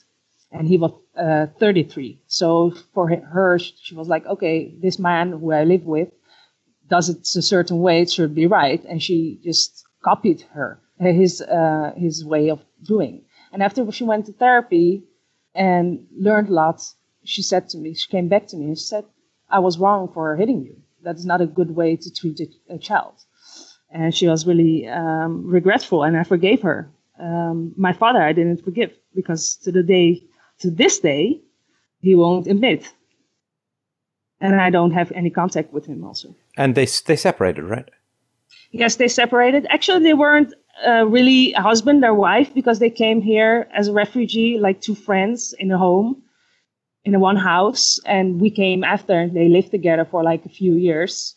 And then the point that they couldn't live together anymore because of the way they were bringing up us as children. Like they got all fights about how to bring up and how to raise us. So they separated. Me and my sister went to my mother's house, And my foster father had a son of his own, and he lived with the son.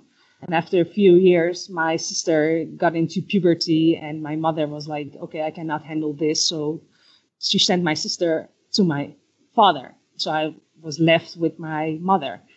And then I got depressed because I lost my sister. I couldn't see her as much as I wanted to. So when I got depressed, she sent also me to my father. And that was at the age of 14.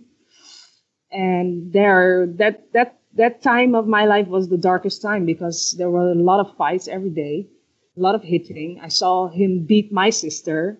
It was very traumatic. So that was a difficult time. And then at the age of 18, I just flew. I just ran away. I said to my father, I found a house of my own. I'm going way by. I just had the opportunity to go, and I went as soon as possible because I couldn't live in that environment anymore. Right. And how did you meet the ex-boyfriend? On the internet. Right. And what's his background? Like, in what way you mean? Oh, ethnic, religious, cultural, family, give me the A to Z. I think the AC score of him is 0. He has a... You must be very pretty. Well, that's... I don't know. Yeah, you sent some pictures. You're very pretty. Thank you. Well, I know that for sure. The first... Persian, don't you know? Anyway, the first reason we met was just physical. Sure. I'm aware of that. I'm not stupid. I know that. So he was a good-looking guy? He was a good-looking guy. And I was in a place... Actually, there's a lot of details I have to tell in order for you to understand the situation. When I met him, I was in a relationship. Oh, you were in a relationship? Yes. And I'm actually very ashamed now. When I look you back. Tory spelling you? Yes, you're totally right. And if I could change my choices back then, I would have done it. But that's what happened. I was in a relationship, really unhappy relationship. And it was not that I was actually looking for someone, but he came in my life and he filled that gap that I needed to be filled. So I fell in love because of what I... Okay, he filled that gap that needed to be filled. It was very physical? No, because it wasn't only physical. Because in the first 3 months of our contact, it wasn't even... I wasn't in love. I was just talking to him. And I learned to get to know him. And then I fell in love for the things I missed in my own relationship he gave to me, like the emotional connection I missed in my own relationship. I would never have cheated on my boyfriend just for the sake of he's pretty. Right. It's not valuable to me. It was the emotional emptiness I felt in my own relationship, which my ex fulfilled. Now, let me just go over the hypergamy checklist, which doesn't mean, of course, that you weren't in love, but I just wanted to sort of get. Was he more handsome than your previous boyfriend? Actually, he's not my type at all. Like, he's a handsome guy, but he's very muscled. I was never attracted to muscled guys. Never. In my whole life, I was always like, that's not. But then you were. Okay. So he's handsome and he's muscled. And what is his career? He works. Is it a professional job that he does, or what does he do? No, you don't have to. Just give me the industry. You don't have to give me the specific job. He coaches people to get stronger, leaner, less fat. Oh, he's a personal coach, a personal trainer. Hello? Is that right? Yes. Yeah, yes, okay. That's right. And is he an entrepreneur or does he work for someone else? No, entrepreneur. Ah, is he making some good money? Probably, yes. What do you mean, probably? Come on. I don't know. What do you mean you don't know? You know the guy for 2.5 years? You don't have an idea how many coins he's got in his pockets? He's making it, he's doing well. Is he taller than your previous boyfriend? Yes. Is he richer than your previous boyfriend? No. Really? Previous boyfriend made more money than an entrepreneur? Yeah, I think so, because he was an entrepreneur. You think also. so? Well, I know. See, first you said no, and then you said, I think so. Well, I don't know his number. I didn't check his bank account, but I know my previous boyfriend was a dentist, so he made a good money. I'm going to go with dentist, not muscled. Yes. Okay, so taller, more handsome, more muscled, making good coin. Yes. And his personal qualities, his virtues, what were they? Well, I sat down and thought about it. I wrote down a few, like assertiveness, caring, commitment, compassion, confidence, determination, encouragement, passionate, patience, self-discipline, wisdom. Those were his virtues. Right. Right. And did you have problems before he started listening to my show? No. Whoa. Like no problems at all. I am the entire cause of these problems. That's not correct. I got the power. Dun, dun, dun, dun. Okay, go on. We had problems, of course, because we started our relationship based on a lie. Well, we were in a relation. We were in an affair. Did he continue with his previous girlfriend while you guys were getting together? Well, when we met, he had a girlfriend and I had a boyfriend. And in 3 months, he broke up with his girlfriend. And but were you guys together in those 3 months? Like, did you have sex? Did you date? Yes. So there was overlap. Yes, we were both cheating on our relationships. Wow. Yes, I know. It's really, really bad.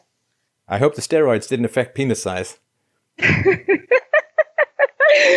I don't know. Now that you know. That you know. All right. You don't have to tell me, but that you know. I don't. All right. Although, actually, maybe not. There's no null hypothesis, right? Okay. All right. So you were cheating and then you got together. Yes. So your first red flag is that you cheated, right? Yes. Of course, right? Yes. You know that. I know that, yeah. And did you guys, how long was it before you moved in together? We didn't live together. Oh, you didn't? Okay. No. Okay. No. Why not? I'm not saying you should or shouldn't. I'm just curious. Because the relationship was too unstable. Oh, Sarah. Let me contrast two of your statements. Yes. Number one, we had no problems before he started listening to you. I corrected that. Okay. All right. Okay, good. I want to make sure that I can put that in the review. All right. All right. She can She can be a tiny bit manipulative. Just making a note here. That's fine. I just need to know. All right. So what was unstable about the relationship? We had a lot of fights. There was no respect. There was no trust. Oh. You just listed off all his virtues and then you say there was no respect. Compassionate, wise, like it was a whole, right? It was a whole bunch of synonyms for big muscles, big penis. No, I'm just kidding. So it was a whole bunch of synonyms for like nice, good, wonderful, virtuous guy. And then the relationship was really unstable. Lots of fights, no trust, no respect. Yeah. So sorry, no, go ahead. Rationally thinking, I know that like a person who cheats is not very virtuous.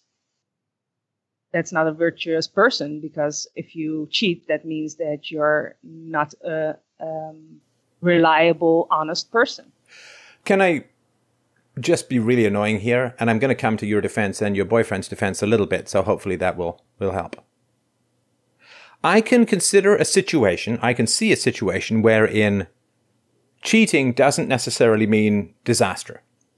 Like if you're with two terrible partners, you've been doing a lot of self-work and you happen to meet and you click and there's virtue and you're like, it's like you're coming up for air for the first time. Like I can understand how this can happen. I can't fundamentally speak to the quality of the relationship, but I do know a man, he got together with his now wife when she was pregnant with another man's child. And they're still together. So I guess that has worked for them. Again, I can't sort of speak to the fundamental virtues of the relationship, but I can see a situation where doing the crossover may not be a disaster, but the big problem of this is that if you are in a bad relationship and you meet just the right guy to move forward in your life with, you know what the honorable thing to do is. The decent thing to do is what? Break up. Yeah, you end your current relationship. You take some time to process. You do your therapy. You do it wisely, right? Now, I'm not telling you anything you don't know, right? I mean, you probably even thought about all of that at the time, right? Yes, I went to therapy during this events that happened. No, but before you sleep with the guy. Yeah. No, I was not. I wasn't even. That was 2.5 years ago. I wasn't even thinking like how I'm thinking right now. I wasn't. All right. How long after you met him did you sleep with him? The first time. I'm sorry, what now? I just want to make sure I got that, because that sounded very tentative. Speak up from the diaphragm, young lady. The first time we met. The first time you met, you slept together? Yeah, like first time we saw each other, yeah. Well, hopefully not the first time you saw each other, because it was probably in a public place. No. So it was lust? Yes. Okay, got it. Yeah, it was lust, and I couldn't leave my relationship because I knew that. Well, no, you couldn't leave your relationship with honor because you'd already screwed the new guy. Right? Because, like, let's say that you meet the guy who's the guy of your dreams, you're in a relationship, then what you do is you say, okay, I want out, I want the new thing to work, so I need to break up with my current boyfriend. We need to take a break to process the relationship. We need to get some therapy. We need to make sure that it's right. If that would happen, this event will happen right now in my life, I would do that exactly what you said. No, I understand that. But I'm just looking at where the seed was planted rather than how it grew. So, the problem... it began as lust. Sorry? Began as lust, yes. Yeah. So the problem with the meat bang, right? Yeah. I guess in two senses of the word meat. But the problem with the meat bang is that it shows a fundamental lack of capacity or willingness to defer gratification. Now, if you want to know the fundamental thing you need to have a good relationship outside of virtue is the deferral of gratification. Can you explain that? Well, so deferral of gratification is not indulging your emotions in the moment for the sake of a greater good or a greater goal. So everyone gets snappy, everyone gets mad, everyone has conflicts, and you don't ever raise your voice and you don't ever call your partner names because that does significant harm to the relationship in the long run. You may gratify your own temper in the moment, but it's like smoking. Smoking satisfies your nicotine addiction in the moment at the expense of your long-term health and possibly survivability, because like 1 out of every 2 smokers dies from smoking, right? Yes. So the capacity to defer gratification is essential. Like outside of virtue, that's the number one thing you have to look for in a partner. Do they have the capacity to defer gratification? Now, yes. When we look for people, we often look for markers that they have the capacity to defer gratification. Now, those could be education. They could be having money. They could be not being fat. Not being fat is a marker for having the capacity to defer gratification because food tastes good in the here and now, but nothing tastes as good as thin feels, as the saying goes, right? So we're looking for all of these markers to defer gratification. Are you a single mother? Well, we'll find out a little bit more about this later in the show. Do you have the capacity to defer gratification? Because if somebody doesn't have the capacity to defer gratification, they will almost certainly become abusive. Because abuse is satisfying your temper in the here and now at the expense of your relationship in the long run. It is a fundamental inability to defer gratification. So when you guys did the meat bang, you were both signaling your lack of ability or willingness to defer gratification even by 1 day. And then you wonder why the relationship is so full of disagreements and anger and blow up and acting out and temper, because you met through your deferral, through your inability to defer gratification. Does that make sense? Yeah, it makes totally sense. And it's what we discussed a lot of times. Like, he was in an emotionally unstable place at that moment. I was in an emotionally state at that moment. We were not thinking rationally. We just had the emotions and the hormones were just the leading way. So of course that's how it started. And the more you started by sabotaging your existing relationships. Yes. Sure. Yes, and but here's the problem. Here's the problem. Why is he putting it all on you? Why is he putting it all on you? He's saying, well, listen, Steph Molyneux says, you have all the flags. You have all these red flags, Sarah. So you're the problem. I'm perfectly fine, but you see, have all these red flags. Now, why do you think I'm skeptical about that? I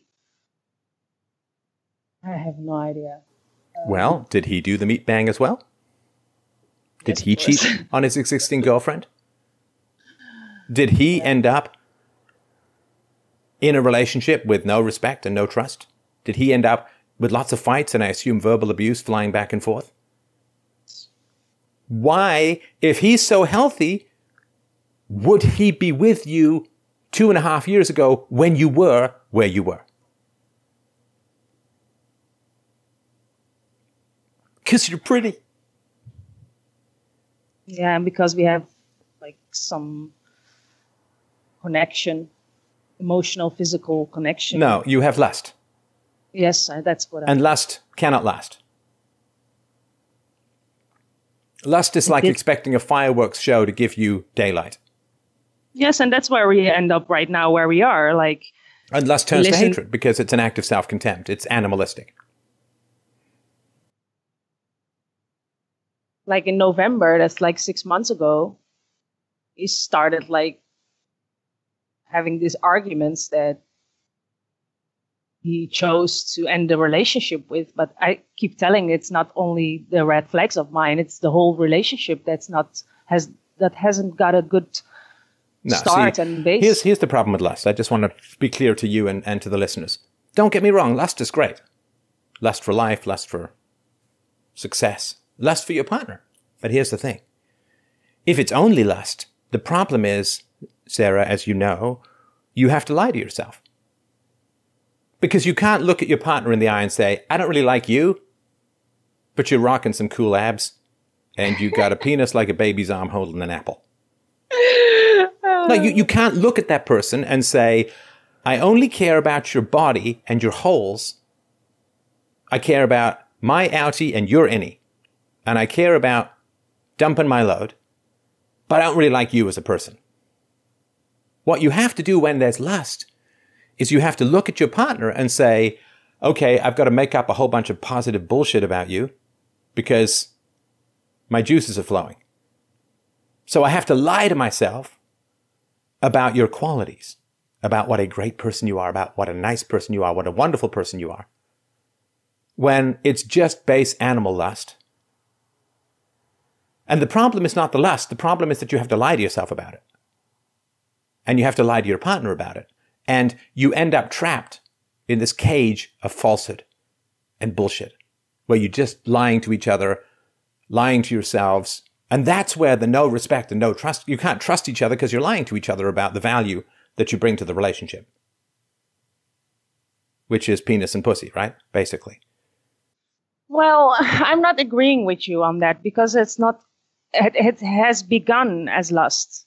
But once you get to know a person better, more time passes, you see some qualities that you admire. Like in the first maybe 6 months, I didn't see it. It was only lust. But after that, when I saw these qualities, I learned to love the qualities. Now, here's the lies I'm talking about. Like, I'm sorry, I'm just going to be really frank to you. No, it's okay. So are you saying that after 6 months of verbal abuse and fights, when the lust is burned out, you suddenly saw the quality of the person? Come on. No. Because the first 6 months, it wasn't that horrible as it was in the last 6 months. No, but you said at the beginning the relationship started with no trust and no respect. No, because we all both knew from each other that we were capable of lying. So are you trying to tell me that you think that the relationship is fine when there's no trust and no respect? No, that is not fine. Okay, so don't tell me that the relationship was fine at the beginning. No, I mean, there were no fights and no name calling in the beginning. But no trust and no respect. Well, if you know someone who's capable of lying, then it's hard to trust that person. Right. They have to prove to you that they are not lying anymore. So and yeah, that you they had a lot are of sex. virtuous. Yeah, you got a lot of endorphins, you had a lot of sex, and you Yes. bonded through sexuality rather than through virtue, right? Yes, in the beginning, yes. Right. And after lying to yourself and lying to each other and cheating on your partners and having empty photogenic sex, you're saying at 6 months, these virtues began to sprout and you began to appreciate him for his qualities of personality. Yes. Is that something that's wrong? No, it's just not believable. That's all. But after, you cannot know a person in the first 2, 3, 4 months. You get to know him by Oh no, spending time. you knew exactly about each other, that you were cheaters and liars. So Yes, that's you what we absolutely knew each other. Yeah. I'm not that saying part that's all we you knew. were, but that was definitely part of it. Yes, that was part of it. And that's why I'm saying that after a while, when you get to know a person on other things, you kind of appreciate the other values they have. Okay, now his other values, if you can just remind me. His self-discipline, which I really loved. You mean his workout commitment. ethic? Yeah, and his way of always having a goal to reach. I'm on the same level on that. I think life is about having goals, and he thought the same thing. He had compassion. He was caring a lot. Like when I was upset or having problems, he was always trying to help me feel better. And he was assertive. I like assertive people. I like people who have an opinion. So there were a lot of things in his character that I admired. But in the first 6 months, I was not busy looking at those It was too dark. qualities. It was only about hormones. So I was not paying attention to his person as a person with virtue. How does his self-discipline work with having the meat bang the first time you lay eyes on each other? Oh, maybe the self-discipline wasn't that high at that moment, but later on. Well, no, not just that moment. I mean, it went on and on for 6 months, right? Yeah. And his caring for the feelings of his prior partner? He had lack of it. Very cold-hearted, right? You get cheated on, it changes you, right? I don't know if you've ever been cheated on, but if you get cheated on, it really does a number. I know. Really does a number. I've never been cheated on, but I do know and have had deep conversations with people who have been cheated on. It messes you up. I know. It becomes very hard to trust. Very hard I know. to feel adequate. And it brings a lot of baggage to the next relationship. Yes. As was the case with your dentist and his former girlfriend, right? Yeah. I mean, there is, of course, also the possibility of sexually transmitted diseases if you continue to have sex in your existing relationship while doing the meat bang with the new guy.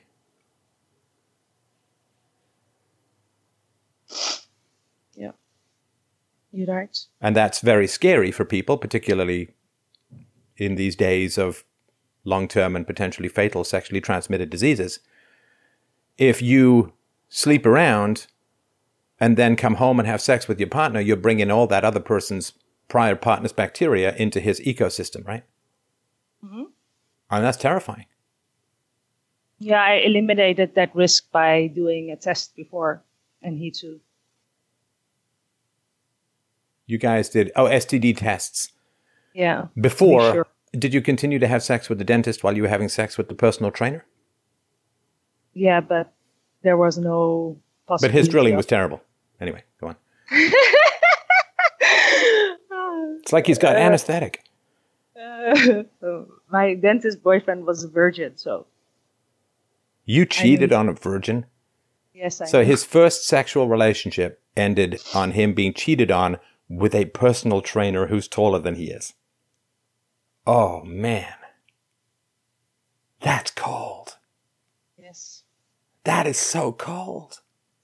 I am really ashamed. If I look back, I really hate myself. Holy. How long had he been with his existing girlfriend? 6 months. Right.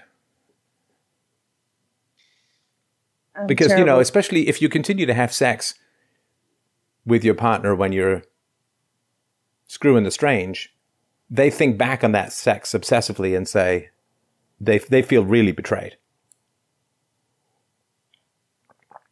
Because they wonder if you were having sex with them thinking of this new guy.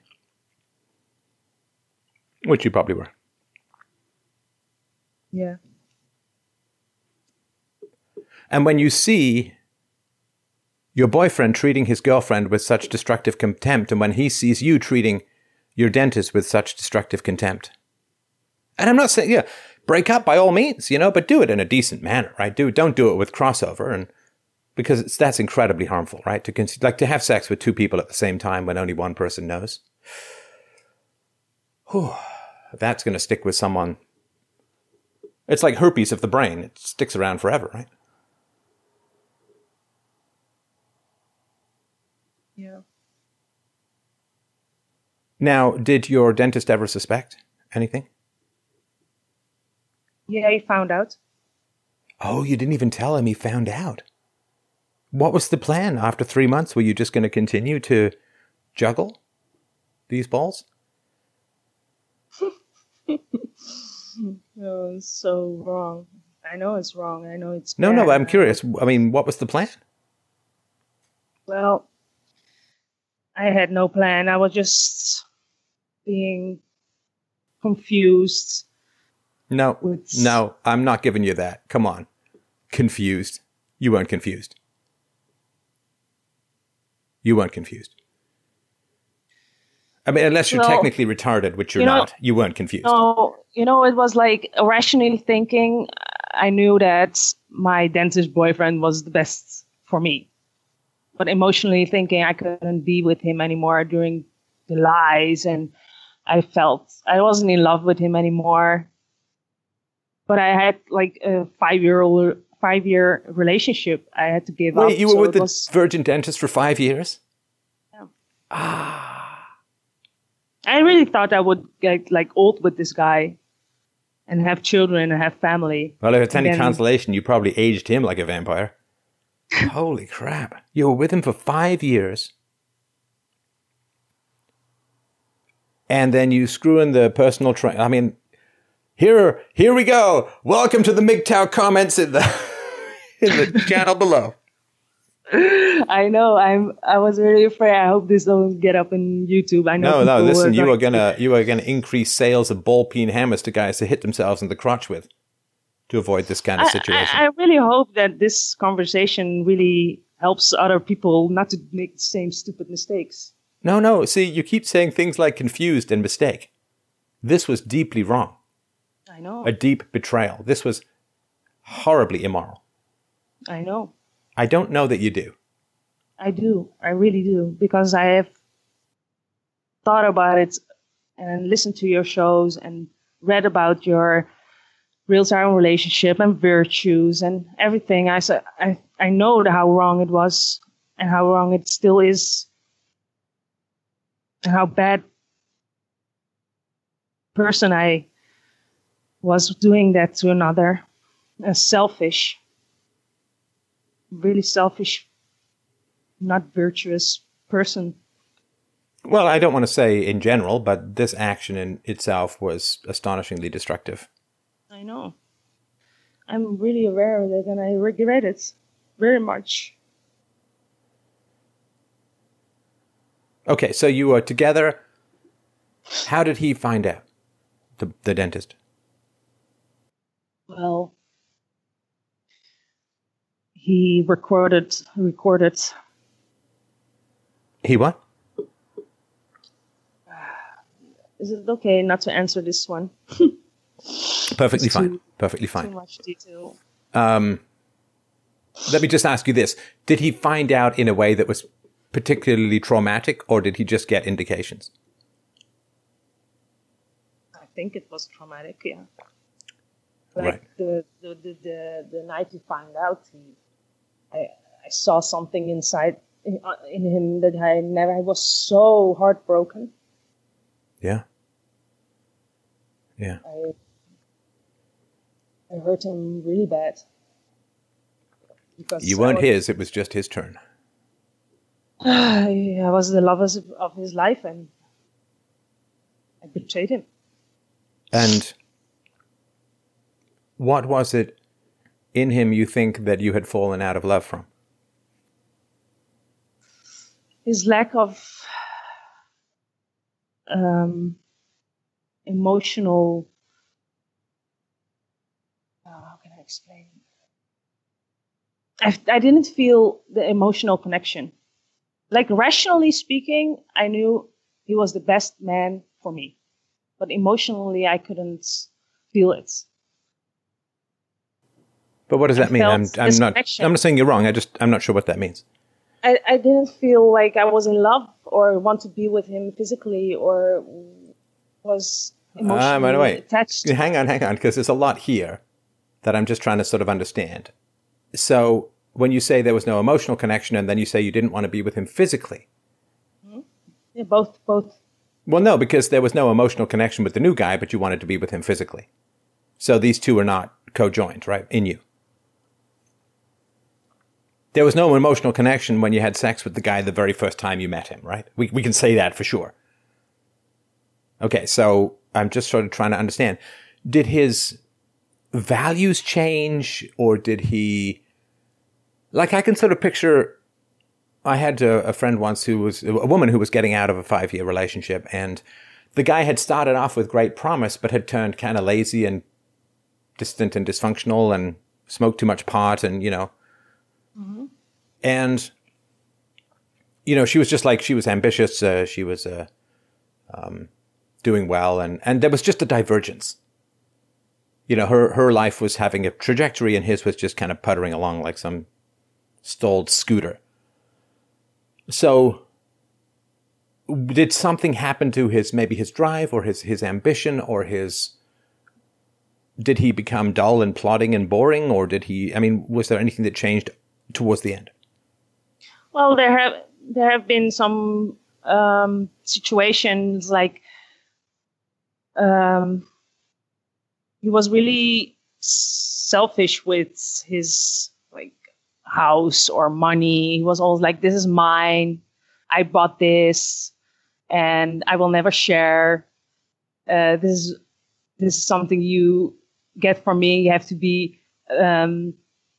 grateful." So these things happened in the second and third year. Wait, he didn't give you money? Well, he gave me money, but it was always like... He didn't give you enough money? No, it wasn't that I wanted his money, but he was always very clear, like, this is my part, this is for me. I will never, ever have joint houses or joint business. This is my share, and you don't get that share. Yeah, so it was his business that he had built and he had grown, and he didn't want to give it to you. Well, the business we grown together, actually. Wait, are you a dentist? I started it. No, I was the manager. Okay. I started the dentist office with him, but he was always like, "But this is my office. It's will never be yours." So he disappointed me in a way that... Wait, but did you get paid for being the manager? Yeah, in the beginning, it was like, if I wanted to buy something, I could buy it. No, wait. Did you get paid for being the manager? Not at the beginning, no. Because it's a startup, right? But did you get paid at some point for being the manager? Yes, I did. Okay, so he was paying you for the services that you provided, right? Yeah. And so you were being paid for doing work for him, so you were getting the benefit of his... I mean, you wouldn't have anything to manage if he wasn't a dentist, right? No, that's true. So is it that you wanted to get paid more for being his manager? No, I just wanted to know that everything we achieved together was for us together. But why weren't you married? That's what you do. Like if you want to co-join everything, don't you get married? But he would never co-join with me, even though we would get married. He always said that if we get married, it will be on terms that everything that's mine is mine and everything that's yours is yours, and we will never share. So that were his values that I really hated, because I'm a person, if I achieve something, when I have a relationship or a marriage, I want to share. I don't care about mine or his or... So we weren't on the same level on that stuff. No, hang on. I don't know if you... I'm just going to have to say all this stuff, so forgive me and tell me if I go astray. All right. No, please do. You wanted his money because he was bringing a lot more economic value to the relationship than you were, right? It wasn't about the money itself. Yes, it was about the money. No, really, come on. Don't tell me all of this. It's about the principle. It's about the principle. No, don't. No, you cheated on the guy. You don't get to talk to me about principles, okay? It's about the money. Before I cheated. I'm sorry? Before I cheated. Well, yeah, I get it. But you wanted equal financial stake in something you weren't providing equal financial value to. See, this is the way it works in marriage. And I'm sorry for sounding so annoying, but I don't know any other way to do it. The way it works in marriage is, I mean, do you want kids? Yeah, probably. Maybe. All right. With the right person. Well, clearly the dentist wasn't the right person, right?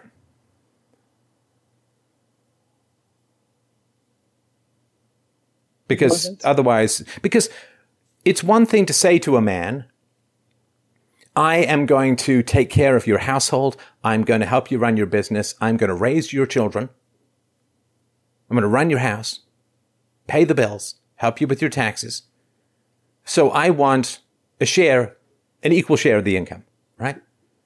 Now that is a reasonable deal. And I think that's a fair deal and an equal deal.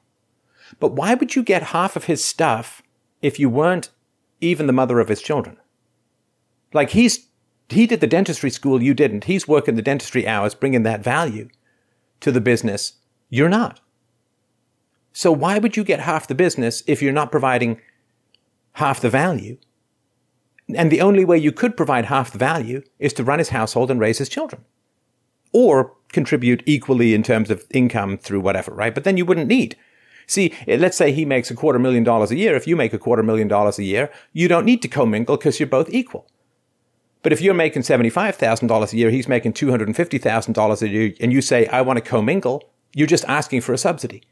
Now, you can ask for a subsidy if you're providing the value of raising his children and running his household, but if you're not, you just want free stuff, right? Why should he give you his money? You're not raising his children.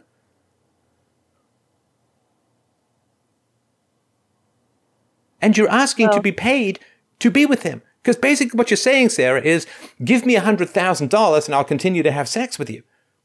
Give me $100,000 and I'll stay with you.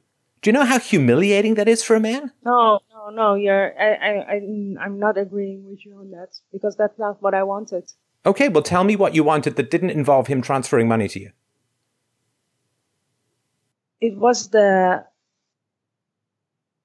fact that he would, like I told him to share his everything with me after we got children. I didn't expect it before, but his statement was no. What is mine will always be mine. But you said you didn't even know if you wanted to have children. Well, we had the conversations, but I backed out of it because I knew that he was always going to have a way of saying, this is mine and this is yours. So, but he would pay sorry to interrupt you. He would pay the bills while you were raising his children, right? Yeah, while I was working with on his dentist office. Right. So you would be paid. Anything. You would be paid for raising his children because he would pay your side of the bills, right? Mm-hmm. So the fact that he didn't want to sign over the business to you is a different matter, right?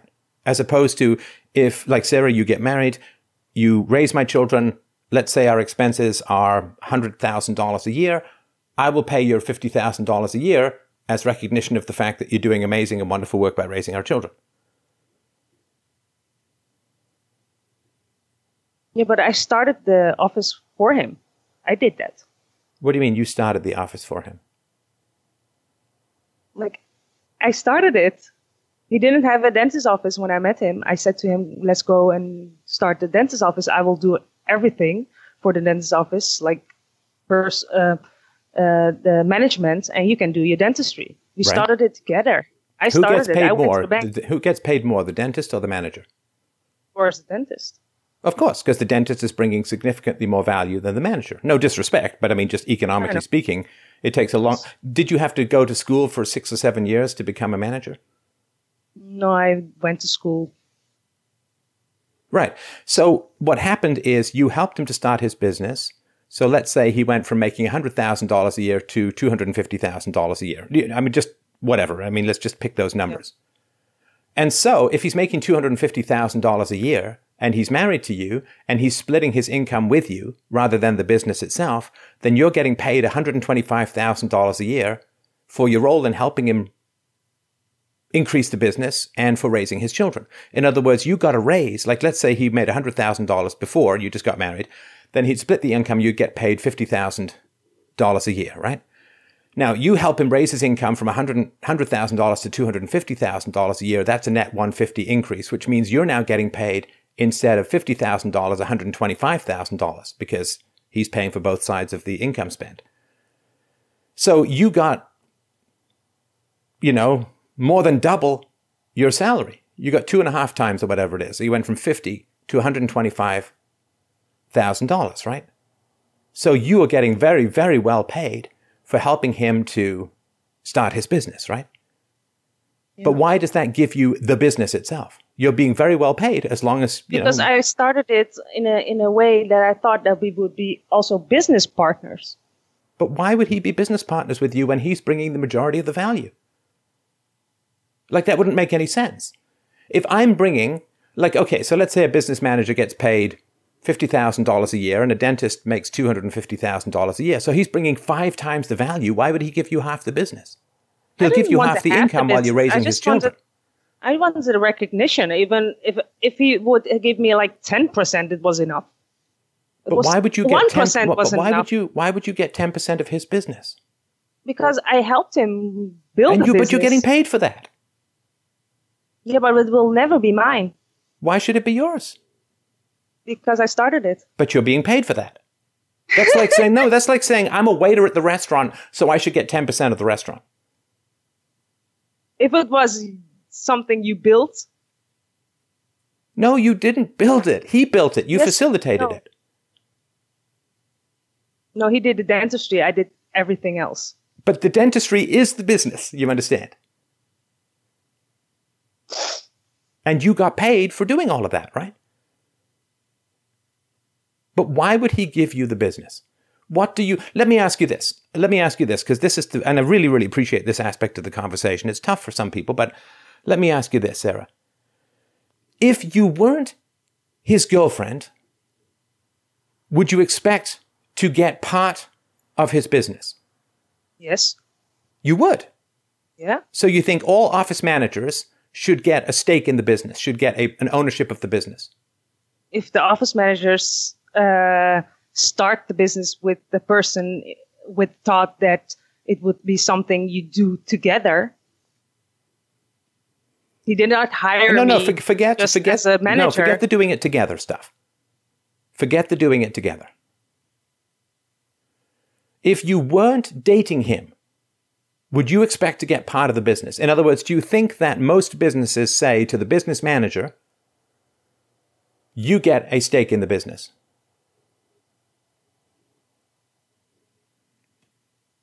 Depends on why you do it together. No. Forget the why. I need you to, because there's an important reason why I'm asking this. I need you to peel off the girlfriend aspect. Yeah. right? Yeah. Forget being his girlfriend. He's a friend of a friend, he's your brother-in-law or whatever, right? Okay, let's say like my sister. Let's say she asks me, your okay, sister's I a have dentist, this right? plan. And you say, oh, Yeah. you should, I mean, what is that? You should take out some ads and you should get an office space, right? Mm-hmm. And that's what you did? I went to the bank with the whole plan. I like made the whole dentist office how it looks. I built the strategy. I did the marketing.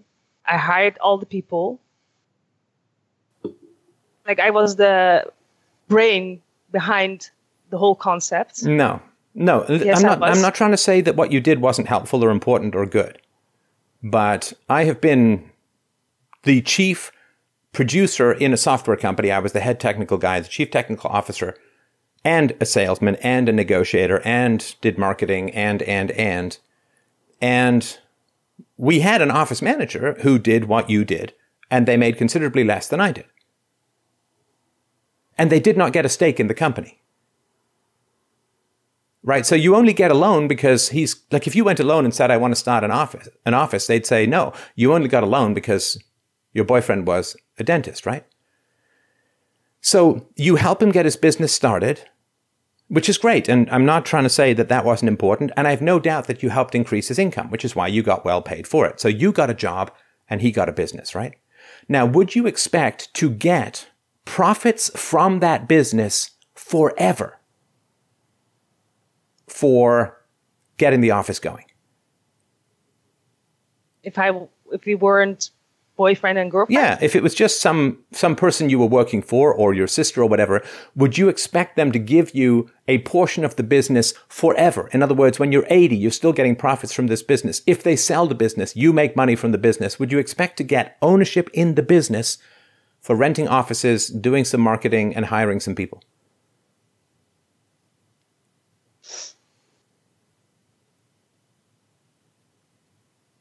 Maybe only because I was entering it as an entrepreneur. I wasn't... No, I'm asking you, would you expect? Yes, I would. You would, okay. Now... In my case, I would. Why in your case? Because I was entering it as an entrepreneur, not as a manager. But no. Were you being paid? In the beginning? In the beginning, no. And how long were you not being paid for? In the first 2 years, I think. Yeah, first 2 years. Oh, you didn't take any salary for the first 2 years? No, I didn't. And then did your later salary make up for that? I don't think so. It's not like he paid me double because I didn't have any income in the first 2 years. No. Right. He just set an amount and he paid me. Were you happy with that amount? Yes. And do you feel that it made up for the 2 years of no income? No. And what were you living on when you weren't making any money for 2 years? Well, I lived with him. Oh, so you were being paid, just in kind. Like a roof on my head. Wait, come on, just the roof on your head? Clothing maybe. No clothing, no entertainment, no vacations, no nothing. Yes, all of that. But that's not payment for my services. That's payment for being in a relationship.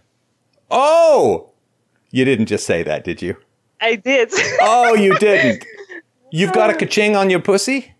No. Oh, I think you do.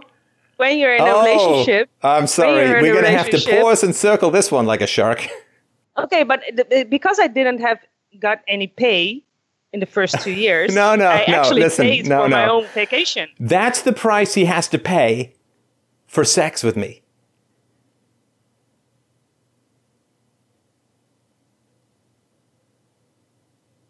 Right?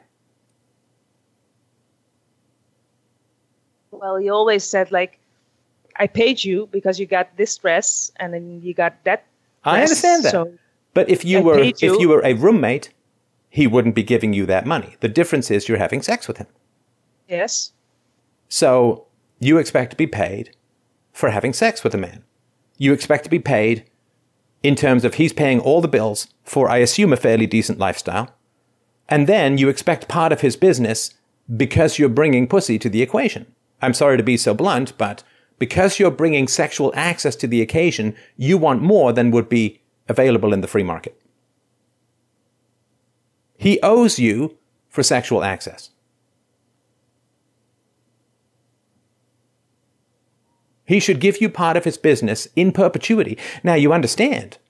I know you'll say that you only slept with this other guy because he didn't give you part of the business, but if he had given you part of the business and then you'd have had the meat bang with the personal trainer, do you think that would have been a wise decision on his part? No, of course not. If he'd given you 10% of his business and then you'd had sex with another guy while continuing to screw him on the side? No, that would be a terrible mistake of him. It would be a terrible mistake. So he made the right decision. Yes, he did. And in business, I'm just saying because you're kind of mingling these things together in your head, right? And I really want to help you clarify this stuff. In business, you get what you negotiate. You don't get to say, but I'm having sex with you, so I should get more. I mean, there is a name for that kind of business, but we don't want to go there, right? So in business, you get what you negotiate. And if you're willing to work for someone for a roof over your head and entertainment and dresses and dinners out and vacations and internet access and heat and food and insurance and healthcare and dentistry, all of that kind of stuff, then you are being very well paid for starting out. Listen, I know what it's like to be an entrepreneur and forego paychecks. Trust me. I took a 75% pay cut to start doing this show. So I know what that's all about. And there was nobody paying me a lavish middle-class lifestyle when I was starting out as an entrepreneur. So you get what you negotiate. Now saying, I was willing to do the deal and work with him without getting part of his business and then resenting him because you feel he should be paying you more because you're having sex with him, that's why he won't give you more. No man wants to pay for it. No man wants to hand over cash for sex. That's why he wouldn't do it. Guaranteed. Because if he gets the sense that you're saying, you should give me part of your business because I'm having sex with you, you're saying, I don't like having sex with you to the tune of 10% of your business. In other words, you can fill the hole in me if you fill the hole in these finances. That is profoundly humiliating for a man. But that's not only what happened between us that I got. Did I say it's the only thing that happened? I'm just saying it's an important thing that happened. No, so his arguments for not giving it, sharing his things with me were because of his upbringing and his own parents' problems. First of all, you keep saying like he didn't share anything with you. He did. He paid your bills. And I assume you guys weren't living in a hole in the ground, right? No, that's true. So he paid your bills. You were well paid. And your salary went up, so to speak, because then did he pay your bills and then give you a salary as well? No. Oh, so when he gave you the salary, you then had to pay the bills? Yeah, I paid my own bills because we broke up then. Because what? We broke up. After we broke up, he gave me salary so I can So you can what? Pay my own bills. So I can pay my own bills because we Wait, separated. He paid you after you broke up? Yeah. What? After you did the meat bang with the personal trainer and cheated on him for 3 months straight while still having sex with him, and then you didn't even tell him, but he finally found out he gave you money? Well, I still work for him. Still work together. I'm guessing Sweden. Don't tell me. Don't tell me. Don't tell me. Don't ever. Wait, do you still work together now? Yes.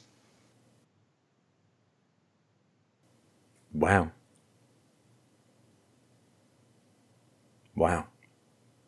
We have a good relationship together now. because he know and he forgave me for what I did. Hey, you know what? I may end up in 2 relationships of yours in one call. Yeah. Yeah, listen, don't ever look down at your vagina and think of it as a moneymaker. This is a general thing. It is a terrible, terrible thing to do to a relationship. Now, if you're providing value, like you're running households, raising kids, and so on, it's not like your vagina is the moneymaker, but you're being well paid for the services that you're providing in the household. But don't ever look down, and this is very, very important for a woman's self-esteem and for a man's self-esteem. Self-respect. Never look down and say, you owe me money because I'm having sex with you. You owe me part of your business because I'm having sex with you. You owe me special financial considerations because I'm having sex with you. Because that's not the case. That's not the case in this. Well, you can keep telling yourself that, but we've established that fairly clearly. It was not like I was at home sitting doing nothing and he was bringing the money and I was saying like, give me that. No, I'm not going over this again. We've gone over it like 5 times. Okay, so if people believe you, then they believe you. If they believe me, then they believe me. But I think we've both made our case. All right, and I'm just telling you for the future, negotiate up front. You get in life what you negotiate for. There's no special physics. The universe does not tend towards the arc of justice and fairness. What do you get in life? You get what you negotiate. You get what you ask for and whether people are willing to give it to you. Like when I do my request for donations, freedomainradio.com/donate, people give it to me or they don't. If I don't ask, they probably won't. If I remind them and say, here's the value I'm providing and so on, right? But don't ever look down and say, sexual access is part of my negotiation. In other words, I'm going to negotiate differently because I'm a girlfriend than if I'm just some stranger. Because sexuality in a relationship cancels itself out. You enjoy sex, he enjoys sex. Which means you're not bringing extra value because of your sexuality. Because the moment you say you're bringing extra value because of your sexuality, you're saying that he likes sex more than you do. That you don't like having sex with him as much as he likes having sex with you. And that kills the sexuality. A man wants to feel wanted for his mind, his heart, his soul, his body, his moves or whatever, right? That's what the man wants to feel wanted for. Now, his ability to provide, sure, that's part of it. I mean, because he wants to go out and gather resources so that he can get a quality woman and quality children and a decent, reasonably comfortable lifestyle and so on. But no man wants the woman to say, part of my negotiation is my vagina. Because that devalues the sex that she's having with him. And it is part of an old system, which, again, I'm not saying I'm entirely disagreeing with, but it's part of an old system, wherein women will say, I'm not working, I'm raising children, I'm running your household. It's not the sex that he's paying for. Nature did not so design women that women don't enjoy sex, but men do. There's a reason the clitoris is where it is, and the boobs are in front. Because the missionary, anyway, you know all of this. So, men and women enjoy sex equally, which means women don't get to come and say sexual access comes at a premium. Now, what does come at a premium is running his household, raising his kids, or whatever, right? That's fine. That's fair. But if you say, he owes me part of the business, when that's not part of any office manager situation that I know of. I've never known an office manager to get part of the business. Ever. And again, it's complicated because he was paying the bills and so on, but this is what happens when you don't get married. This is what happens when you don't figure out whether you want to have kids. Women get paid for having kids and running households. Raising kids and running households. If you're not raising kids and running his household, well, I guess you get paid because you're helping him with his business, and that's great. But the idea you would get part of his business simply for helping him to find office space and hiring people, and again, I'm not trying to diminish what you did. It's important. But he's the product, you're the facilitator, and facilitators don't get ownership. I mean, the office manager who helped Microsoft get their first office did not get Microsoft shares. That's just not how business works. Anyway, so I just wanted to mention that for future reference, because I want you to have a good relationship. I want you to have a sustainable relationship. And it's important to understand that he was right. He was right not to give you part of his business because you betrayed him. Now, you can say, well, if he'd given me his business, then I wouldn't have betrayed him. But then all you're saying is that my loyalty has to be bought. No, because it wasn't only that. It was more the unhappy. Yes, but how much of the unhappiness came from you wanting part of his business and you perceiving him as being ungenerous? Not a big part. Small parts. Well, really maybe. Small parts. Because if he would make me happy in other ways, this wasn't a significant problem for me. Well, maybe the emotional distance also. Maybe the emotional distance came from feeling that he was undervalued sexually. Maybe. Maybe a part of his own lack of emotional knowledge.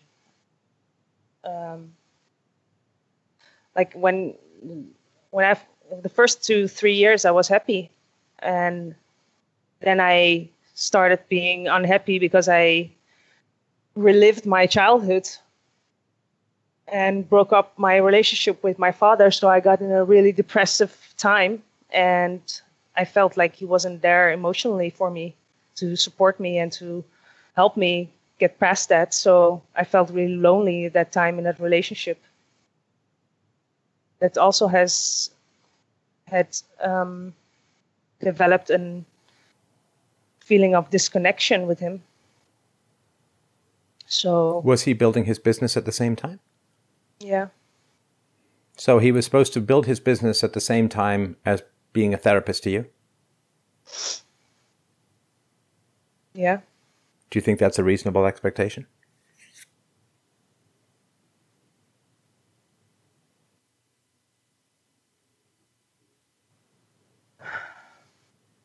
No, I don't know.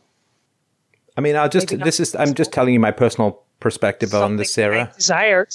Yeah, this emotional support stuff is a big issue in relationships. I don't feel supported. I don't feel emotionally supported. You're not there for me. I don't think it's our job to be there for our partners. To be honest, I mean, I'll just tell you straight up. I could be wrong about all of this. I'm just telling you straight up what I think. I don't think it's his job to be your therapist. I don't think it's his job to emotionally support you. And like, the guy's building a business. He's got other things going on in his life. He's got his own family issues to deal with. He's got whatever's going on, challenges at work and all that. People aren't working. I mean, the idea that, and it's a female thing in particular, like, I need this emotional support. I need you to be there for me and so on. But being there for someone who's going through a significant trauma is a very complicated and challenging job, right? I understand that. Yeah. I mean, you wouldn't say, well, I had cancer and you didn't give me chemotherapy, right? Because that's a very technical and specific thing that someone would do, right? So this idea that, well, I'm going through difficult stuff, it's like, well, then you need to go talk to a therapist, or maybe there's friends who can help or whatever. But did you have anyone else in your life who was helping you through this difficult time period, Sarah? No. Right. So it's all on him, right? Your entire history, your problems with your father, like what happened in Iran, what happened in Iraq, what was happening with your mom, it was all getting dumped on him, right? Yeah, I think so. And then when you didn't feel better, I mean, I'm sure he tried, right? I mean, he tried to listen and so on, but I mean, he can't fix that, right? No, he can't. I know he can't. Nobody can. And what value were you providing in response? See, this is the thing. We always have to think not just of what we need, but what we can provide. And adult relationships, it's value for value. Now, it doesn't mean it's always going to be perfectly one-to-one, right? It doesn't mean, well, I washed one dish, now you wash a dish. There's times where it kind of goes up and down depending on each partner's particular circumstance, but it has to balance out. Otherwise, one person is exploiting the other person. Right. So the fact that you're going through a difficult time, hey, it happens and you're going to need support in that particular point. But what's in it for him? How long did this emotional challenge go on for? A year. It went on for a year. Okay. What's in it for him? I think at that moment, nothing, because I wasn't capable of giving something to him.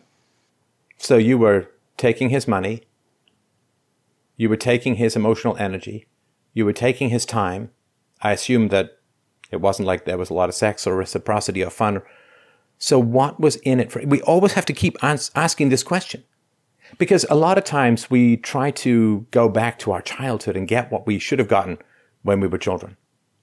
You know, I have to be there for my daughter because I'm the adult and she's the child. So when she needs something, I'm there for her. And I don't sit there and say, oh yeah, well, what have you done for me lately? That's actually starting to happen now that she's 9 or whatever. She's going to be 10 this year. So I have to start training her in reciprocity. You know, when she was a baby or a toddler and she wanted to do some game, I wouldn't be like, nah, that doesn't really work for me. Right? Because, you know, but now I have to be that way. She's an only child, so I just kind of have to mirror. I can't just be there for her and do everything that she wants, because it's not going to give her a sense of reciprocity, and she's going to be kind of entitled when she grows up. But the question is, you're going through a year of significant depression, which means that you need things from him, and you're kind of grabbing at his emotional energies like a drowning person at a stick of wood, right? Mm-hmm. But we do always have to ask ourselves, what am I bringing for the other person? Because we're adults now, which means we don't get childhood. There's no do-over. There's no mulligan. We can't go back and get what we want from our parents when we've grown up. It doesn't work. We then become exploitive and users and manipulators and so on. So if you're going through a particular kind of crisis, you have to have in your head that you are taking withdrawals from the relationship bank. Big withdrawals. You need, support me. I'm depressed, I'm anxious, I can't sleep. You're taking withdrawals. Yes. And that happens. Don't get me wrong. Again, it's a dance, right? It happens. But you also have to put money back in. You have to put back in. Now, if you are going through such a significant series of challenges, then you have to go and get professional help. Right? But I have 3 years of therapy now. I know, I'm talking about back then, and I'm talking about, you know, whatever may happen in the future. You have to keep remembering to provide value to the people in your life. You know, once you're over 18, and maybe even earlier than that, you have to provide value. I mean, you wouldn't, if you'd had a job, you wouldn't have gone to your boss and sat in his office hour after hour crying about your dad, right? Because at some point he would have said, listen, I'm sorry about your dad, but I got a job to do. You either go to work or you're fired. Yeah. Like, you know, this is a place of business, right? Yes. Well, all relationships are places of business. All relationships are places of business. And one way to get out of depression is to provide value. I didn't think of it that way, actually. Because if we just take and we take, we know we're not providing value. And when we don't provide value, we feel kind of worthless. And I'm not saying, you know, I want to be clear. I'm not saying weigh the balance every 5 minutes. Well, I listened to you for 5 minutes. Now you shut up and listen to me. I'm not, it goes back and forth, but it has to even out over time. Yes. And if there's something that is just draining the relationship, you have to go and get it dealt with outside of the relationship, which means therapy, which means friends, which means sister or mother or family. I don't know who, but you can't, like, if it's just the guy, holy crap. Need, right? And then here's what happens, though, I think for a lot of women. I don't know if this is the case with you, but then what happens is, because you feel a low sense of self-worth because you're taking, you look down at your vagina and say, well, at least I'm putting that back in.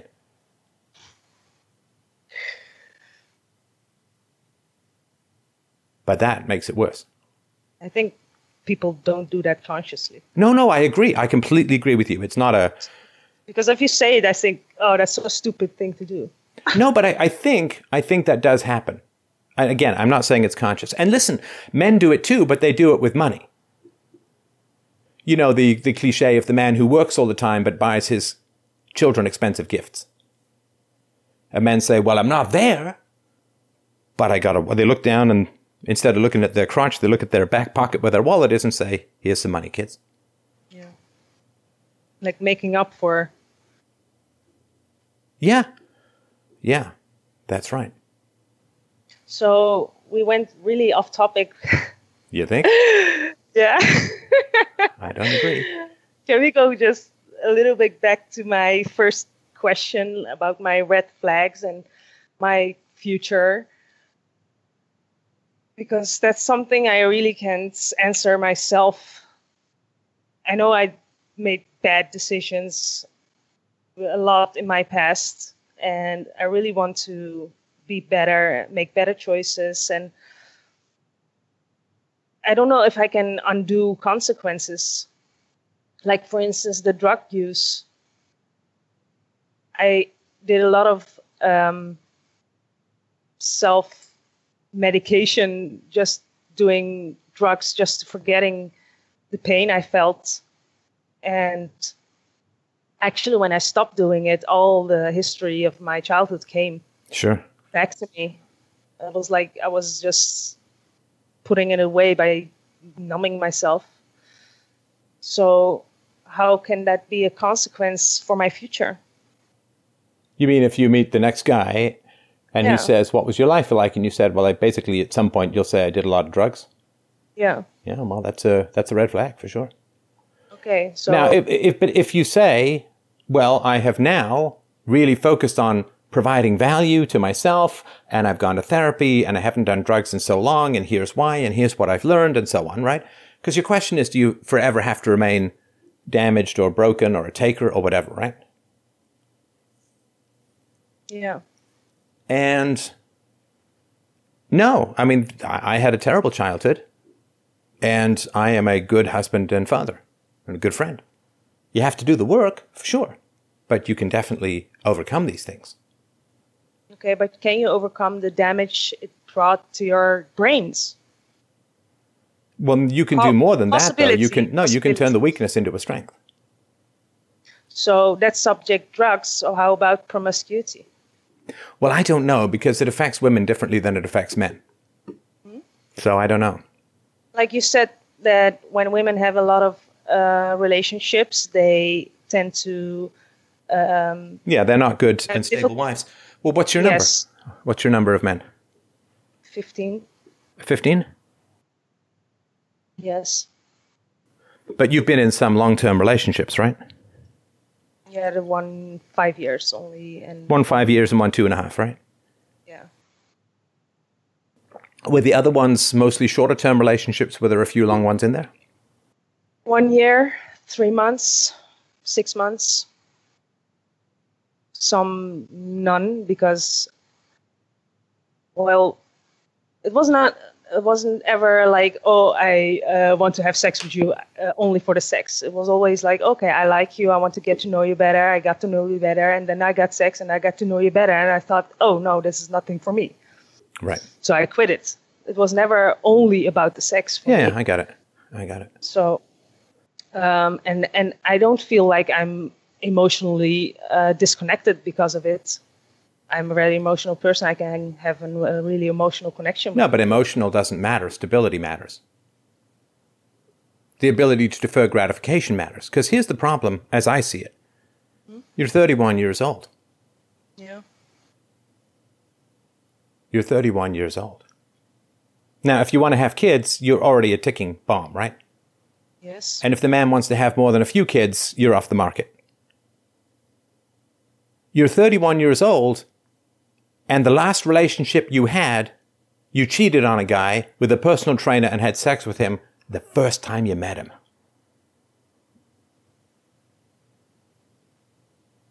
Those are the facts. Yes. That was 2.5 years ago. Sure. I but that's the latest data that's around.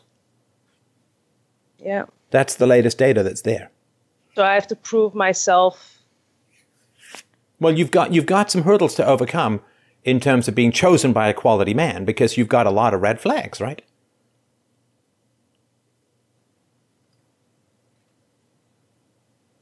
Yeah. Now, And this just means that it's sort of like if you are a very handsome man or a beautiful woman, it makes it a little bit easier for you to be an actor, right?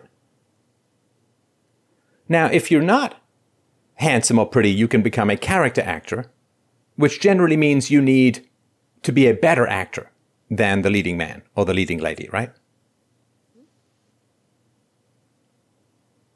So right now, you are no longer anywhere near the top of sexual market value, right? You've had sex with 15 guys over the years. You cheated on your last guy in one day. You're 31 years old. You don't even know if you want to have kids or not, and you have no experience in a sustained relationship. And you just got dumped. Twice.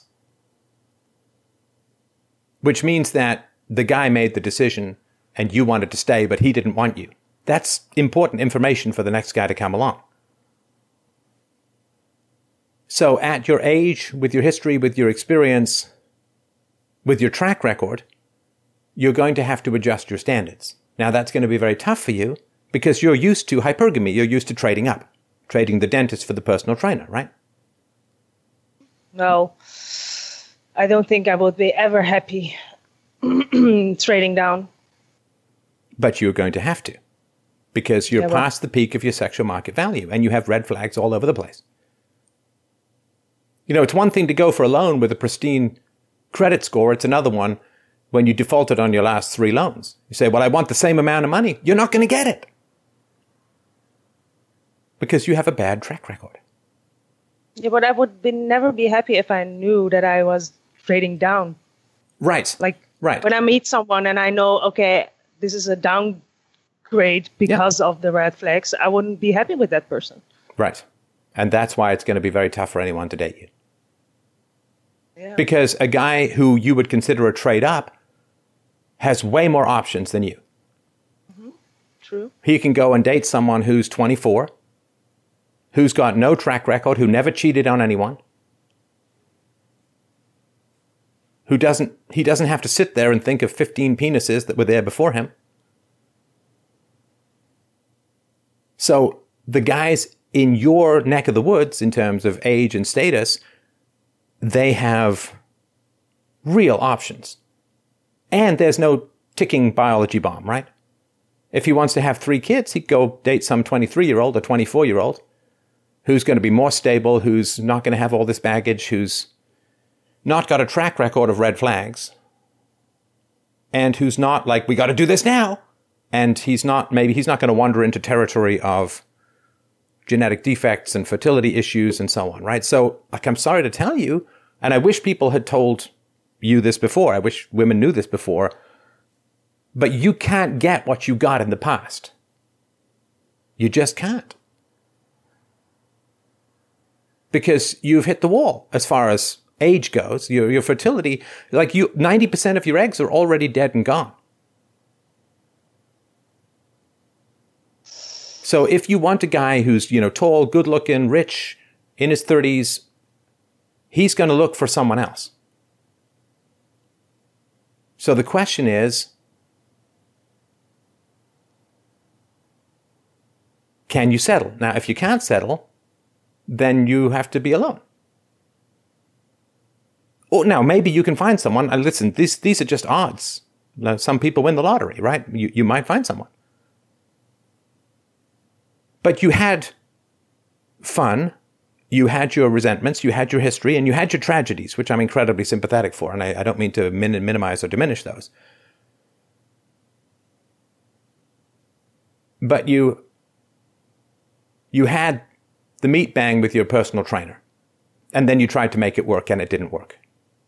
You had your drugs, which were fun, but caused instability, right? You used your looks to gain attention. You used your sexuality to gain attention when you were younger, which was enjoyable and more fun than dealing with your issues, which, again, I have massive sympathy for. But when you have fun in your 20s, you pay for it in your 30s. Yeah, I know. That's the rule, right? That there's nothing free in this world. I feel it. Right. I mean, you tell me, what is it when you look around in the dating scene where you are, Sarah? What do you see? I'm not looking around, actually.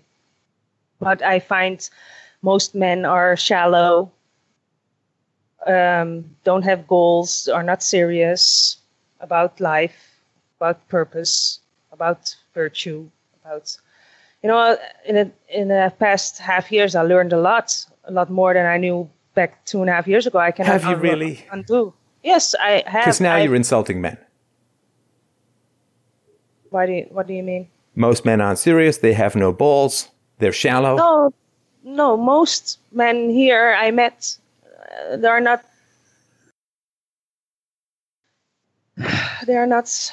No, come on. They're shallow. You banged a guy's abs. They're shallow. They're not serious. You slept around on your dentist boyfriend with a personal trainer, but they're not serious. I wasn't either back then. Okay. But you say this like you're somehow above it all. No, I'm not above it all, but I've learned by reading, by listening to you, what's important. Okay, but how about you learn not to insult men you might want to end up dating? Well, if they are not shallow, I won't insult them. You're asking me what I see in the dating scene. You fucked a pretty boy, Sarah. You don't get to call men shallow. Come on. And you say, well, it was 2.5 years ago. Yeah. And you were in your late 20s. Like, I'm sorry, you. I was stupid. You don't. I was really stupid. Anyway, this is the kind of disconnect. This is the kind of red flags that men are going to see. And this is the challenge you're going to have, right? The answer is, I've made some really bad mistakes. I'm working really hard. I'll be lucky to land a good man, but I'm going to provide so much value, his head's going to spin. And not because my head is spinning. That is the correct answer. I dug myself into a hole, and I really have to provide a massive amount of value to a man in order to make up for the mistakes that I have made. Yes. Right? That's the right answer. The wrong answer is men are dumb, stupid, shallow, and ridiculous, and they have no balls. No, do you understand? Do you see the difference? One is a realistic appraisal of the situation, and the other is, stay away from me, sane men.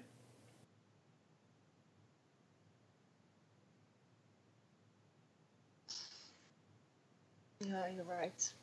You know, if my resume is I got fired from my last job because I stole from the manager, I don't think I'm going to go in all kinds of cocky to my next job interview. No, right. Bosses are stupid and shallow and they don't know what the hell they're doing. Hey, you want to give me a job? I stole from the last guy. Yeah, you're right. This is what I'm trying to get when you say I've learned. I don't think you have yet. I hope this conversation helps. And I'm not trying to grind you down or anything. I'm trying to help you to get what you want. You want a stable relationship. You maybe want to have kids. I'm really working as hard as I can to deliver to you what you want. But if you go in after you cheated on a long-term boyfriend with a personal trainer and it's been a wreck of a relationship and he dumped you and you go in all arrogant to your next date, oh my God, like I can't tell you how that is absolutely not going to get you what you want.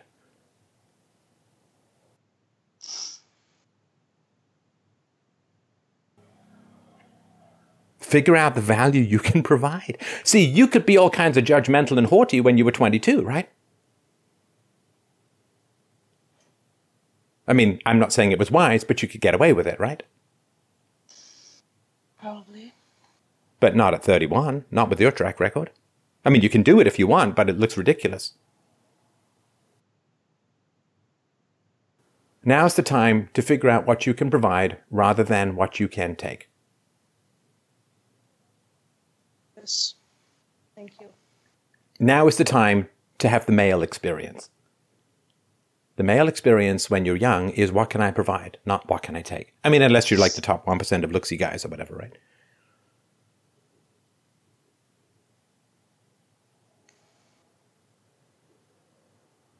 But the personal trainer who meat banged you while he was in a relationship can't stand you. That is not a good reference in the old resume. I'm just saying this haughty stuff, it will destroy you. It will destroy any chance you have for happiness and for love and for connection. Be humble. Listen, I'm not telling you anything I don't. Every day I do a show. I rack my brain. I mean, I'm sitting there. I get these questions ahead of time and I talk about them with Mike, or I rack my brain to figure out what approach am I going to take? What research do I need to do?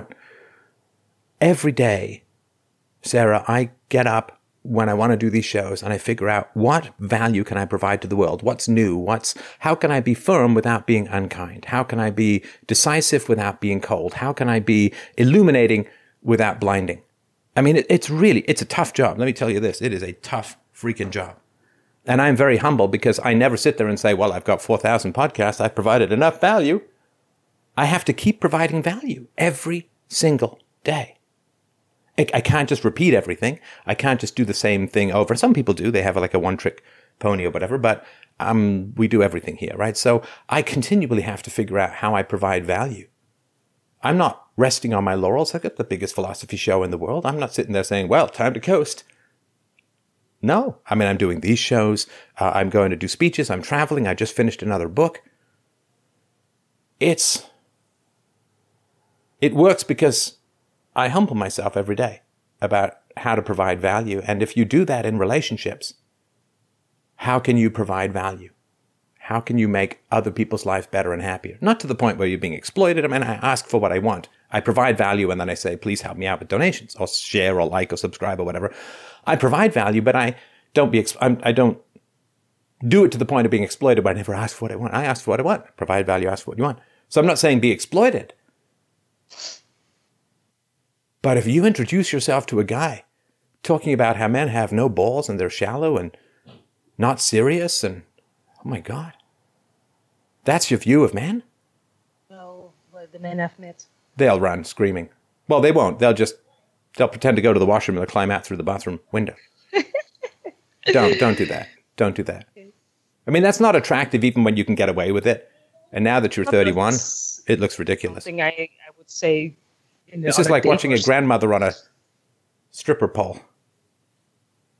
Taking it to extremes. You're not a grandmother, you understand. But I mean, in terms of like appropriateness to the situation in life.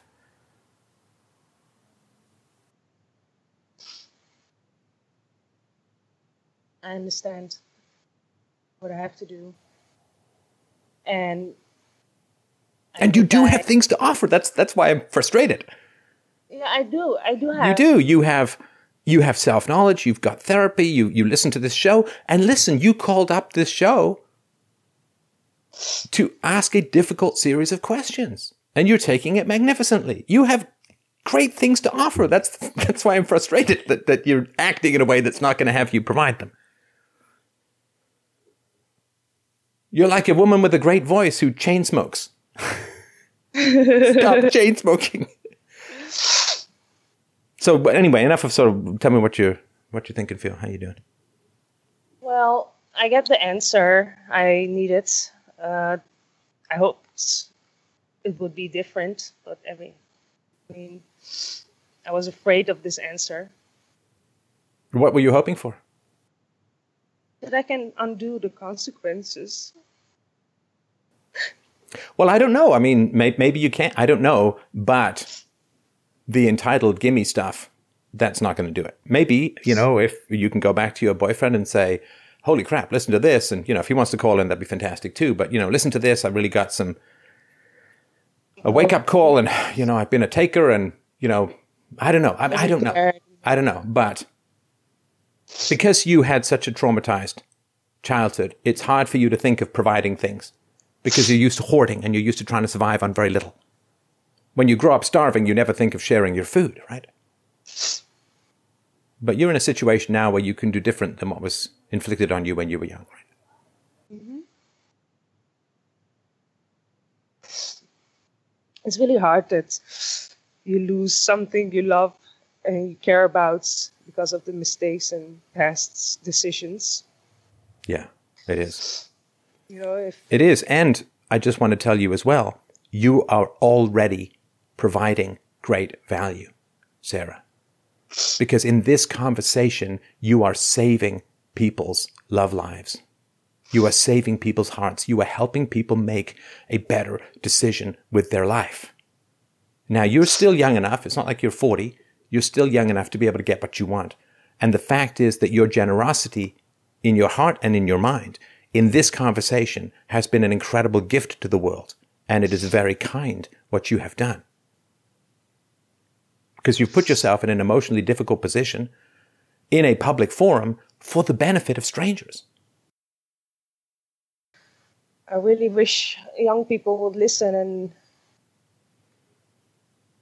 decide not to make those mistakes of having relationships or doing drugs, go to therapy, I wish I did that when I was 17. You did what? That I knew these things. That I could have made better decisions if I did know such things now, what I know now. Oh, I read The Fountainhead when I was like 15 or 16, and it took me another more than 15, almost 12 to 15 years to actually start putting the values into practice. So I know about the delay factor. And this is why I sympathize and massively respect what you're doing, because you say, well, I wish people would make better decisions, but you're actually doing something that will help. This will help tens or hundreds of thousands of young people, Sarah, make better decisions. And that's very kind. Thank you very much for your time. You are very welcome. Will you let us know how it goes? Oh, thank you. All right. Good All right, let's do one more. I'm just going to pause the video for a sec.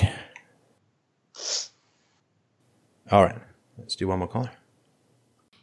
All right, well, up next we have Jonathan. Jonathan wrote in and said, should I, as a father and husband, be more concerned with the philosophy espoused in a community or engage with a community despite my reservations for the social well-being of my family? What is more important? Being free of philosophical fallacies, even if it means not being a part of a local community or finding a community that I can halfway stomach to increase the social circle and support my family, despite theological or disingenuous teachings? That's from Jonathan. Hey, Jonathan, how you doing? I'm doing very well, Stefan. How are you? I know why you stand now and pace around. Sometimes I had to start doing that myself. Oh, you mean just today or in general?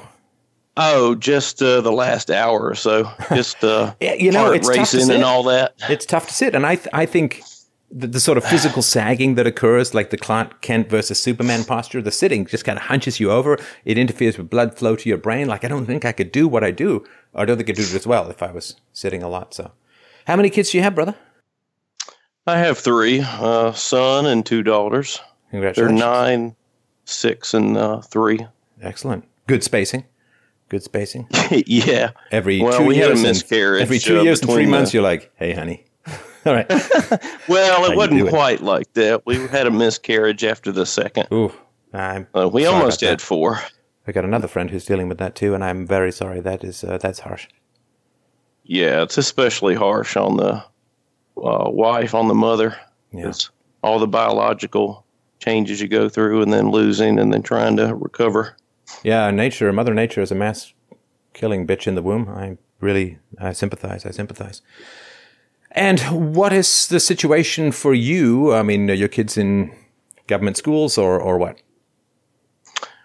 Well, yes, they're in government schools, but why this matters to me so much and my wife, and actually about 10 people in the family, and not just immediate family, but cousins and a sister, is because we all grew up as Jehovah's Witnesses. That's what we were raised to be. Quite a journey. And if you know much about Jehovah's Witnesses, one of their favorite phrases, well, the way they refer to their faith is the truth. and it's anything but the truth. Yeah. And the discovery growing up in that and thinking you serve the truth, going, well, I'm sure in your area you see Jehovah's Witnesses knocking on doors from time to time. Yes, indeed. You've probably seen them at your door. Yep. And I admire that. Yes, all do. the other stuff aside, they're in and they're doing and they're committed and they are no fooling, and that's not easy. It isn't. I did it for years. I mean, they have different kind of programs they put people in where they call it pioneering or auxiliary pioneering, where you knock on doors 60 to 90 hours a month. Yeah. Yeah. Try doing that while working and or going to school when you're in high school or something. It's a lot of no's. It's rough. Yeah. But yeah, I definitely still respect that of them. Oh, no. And, I mean, if more people did that kind of stuff with saner beliefs, the world would be a better place. Exactly. That's one of the reasons I'm calling, right, sir. You are one of the very few, maybe one or two people in this whole world that I would put these questions to, because I identify you as somebody that's really on the path of the truth. You don't know everything. You're not perfect. None of us are, but you're trying your best to uncover the truth. Like in your book, On Truth, the Tyranny of Illusion, that I just finished this morning, you bring out that the truth is something we uncover like an archaeologist. And talk about it. It's in the conversation. Like you and I will come across some great truths in this conversation that never would be in existence otherwise. Exactly. Right. Yeah, I mean, I still appreciate a lot of the scriptures in the Bible even. I mean, I'm an agnostic atheist myself now. Sometimes I think of myself as a deist or, kind of more agnostic than atheist, but kind of oscillate between thinking there couldn't be a God and maybe there's a prime mover or something. That's just something I can't ever quite settle on.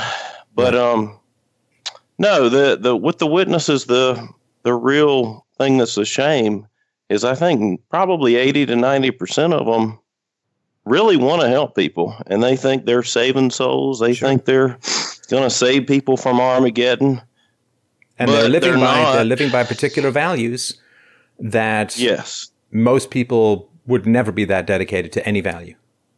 Yeah, well, the dark side of it is it's not just out of the goodness of their hearts either. It's also because of the fear of being shunned or ostracized if they don't go out. And, well, they call it field service, knocking on doors, trying to convert people. It's called field service. Yeah.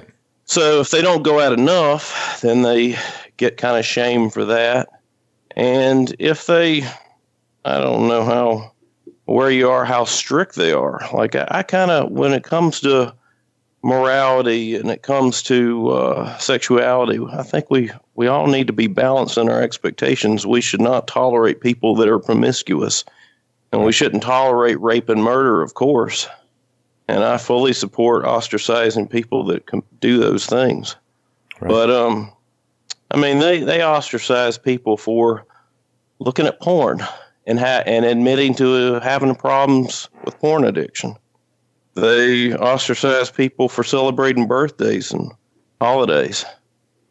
Hopefully not with the porn birthday party. Hopefully those two things are separate, right? That would be. That's why I love you, Stefan. Happy hump day to you. Some humor in with that truth. Right. For your birthday, I got you this virtual reality helmet and a handful of goo. All right. Oh, nice. And so, well, I won't be giving that to my son in 3 or 4 years. Good. So, John, what is the belief system that you feel might be most challenging or problematic for your kids? Well, from the Jehovah's Witnesses? No, just in general. What's the biggest one that is of concern to you? Well, I mean, I also consider myself an objectivist. I've read Atlas Shrugged and some other works of Ayn Rand. I've read some of your works and some of other objectivists, And probably the thing that I think is kind of disappointing is how rare we are. That's true. I seek if you have a moment, I wouldn't mind sharing what happened when I decided to get out of the witnesses. Sure. Because that'll help you understand why I frankly want to find us a new home and a new community. So I got baptized when I was 14. And when you get baptized as a Jehovah's Witness, they consider you in it for life. If you want to leave, even voluntarily, you're going to get shunned and ostracized if you leave. So at 14, I was still a child. And, obviously, and then at 19, I started having questions. And I did a little bit of research, but just enough to scare myself silly. The internet was around 1999 when I was 19, 38 now.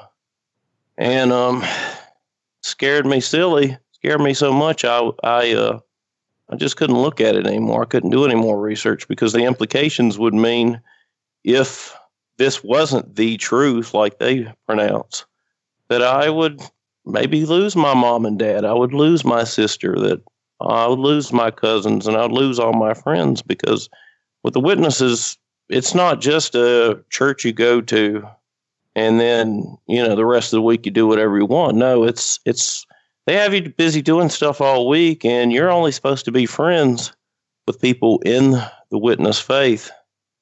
So I put all that aside and I tried to get my mind back in the game, so to speak, and ran across a fellow witness. I'm not going to say my wife's name because she just wants to keep her name out of it, because this is public. But I ran across her, congregation about 30 miles from where I live, and fell in love. Fell in love in October 2004, and then we got married in May 2005. And we, a couple years later, bought a house and started having kids, trying to do things the right way. Trying to make a stable family. But the problem is, I found out shortly before we got married that my wife had been sexually abused when she was 13. And the man who sexually abused her, the church knew about it, and they did not report him. They did not do anything. They did not let the rest of the congregation know, and it happened numerous times. And probably not just to her, right? I don't know for sure, but there's a high likelihood of that. He was 21 and she was 13 when it started. Is he still around? He's not living in our area anymore, fortunately, because the temptation to go bash his brains in would be too great. It tortured me. I'd never done anything to the man, but the further away he is from me, unless I want to be put in prison, the better. You know what I mean? Yeah. Saw him at a funeral one time, and I threw a Bible at him, and a bunch of the witnesses escorted me out, and escorted him out because it was making a scene. But the outrage I felt, I couldn't help it. I mean, if you love somebody, you're supposed to. It's not even about what you're supposed to do. If you naturally, I'm sure you love your wife. If you saw somebody face to face that had done things to her and people knew about it and they did nothing, it would totally outrage you. Yeah. Well, that happened after a few years before I decided to finally get out. And I, because of how much that bothered me, I finally did more research and researched the Bible itself, and kind of, not just lost my faith in the witnesses, but the Bible too, as being the truth, being God's word. So I quit going to their meetings around April 2011, and this was actually, I need to, if you don't mind, there was a scene that happened the last time I went to their meetings. My wife had just had our first daughter, My son at the time was a little over 2, and he used to love the Thomas the Train books. And he was holding a Thomas the Train book beside me. My wife is sitting beside him, and then our newborn daughter is beside my wife on the 4th seat in the to-go seat. Struggling to remembering the right word. Anyway, my son, he lets go of his book. He drops it, and then he reaches out to grab it, and he falls. Well, I didn't catch him in time because I was sitting there so mad about what I was hearing at church, and so it's too self-involved. And so, he falls on the hard floor and hurts his head and his hands, and I'm mad at myself, and I'm mad at the place we're at for, letting me get so full of outrage that I allow my son to get hurt like that. Now, I picked him up and he was okay, but then his little sister, I'm sorry, I'm starting to tear up. His little sister, who's only a couple weeks old, she starts crying, and she hears her older brother in pain there at that place. And seeing a little innocent girl and my little innocent son in pain at that place. And my wife also really distraught. I couldn't hold it in anymore. And I just, after I had my son in my arms trying to calm him down, I looked at everybody and I said, no more. I'm done with this bullshit. This is all bullshit. Some of you know it's bullshit. It's not the truth. It never was. Can't do this anymore. And, I did not intend to make a scene like that, but I did. And that was me finally saying enough was enough. And you bring up a very, I think, important point that I try to get across to parents a lot. That if there's something in your life that takes you away from your family and your mind and your heart, that's something to be fixed. Exactly. You may not have been able to catch your son no matter what, but you did have this sort of mind space where you're not kind of there. You're stewing, you're simmering, you're distracted, you're frustrated, you're annoyed. Whatever is taking you out of your relationships is something to be solved, to be fixed. It can't go on. Exactly. So, because your allegiance is to your wife, your allegiance is to your children, your allegiance is to your values, your allegiance is to your tribe, so to speak. And if there's something running interference in your connection with people, that is a problem that needs to be solved damn quick. Exactly. Well, what I did was I didn't go to their meetings anymore until, the next year I did go just one time. They have what's called the memorial, when they, at Easter time, they observe the wine and the bread. They pass it around. But I went that one time just because of appeasement. My wife at the time still believed, even with all that had happened to her, and my mother got on to me, just please, I know you don't really believe anymore, but at least do this. We'll feel you're still kind of saved if you do that. So I went, and I actually wasn't even mad when I went in 2012 to the memorial. I was just like, really? Is this what I slaved away? Is this what my family has been in for 4 generations? Yeah, I'm a 4th generation, or was a 4th generation witness. But I'm like, this is ridiculous. This is so pointless. It's not helping people. And that's what really would get to me too, is they go door to door and they think they're saving themselves. They think they're saving other people, and all they're doing is, yes, they may motivate people to not be promiscuous and not do some things, but they cover up pedophilia and they cover up other just family issues, physical abuse. Like, it'd be nice if we could get self-restraint and self-discipline without craziness. Exactly. That's what we need in this world. Can a brother get a virgin without madness? Or do we just have to choose? Yeah, and I'm not going to toot my own horn too much, but I am proud that I was, I resisted temptation and I was a virgin when I got married. My wife's the only woman I've ever had sex with. Doesn't mean I'm perfect or haven't viewed things I shouldn't have. No, but it means that you're most likely going to stick around, and I'm sure that you will. Oh, yeah, I would rather be dead than run away. I mean, really, I can't imagine life otherwise. So anyway, so November 2012, I turned in a letter, and I actually entitled the letter Evidential Morality. And it's, after we talk, maybe you'll think that phrase is somewhat similar to your universally preferable behavior. But I was trying to get down to the nitty gritty about what made people good and what we ought to stand for.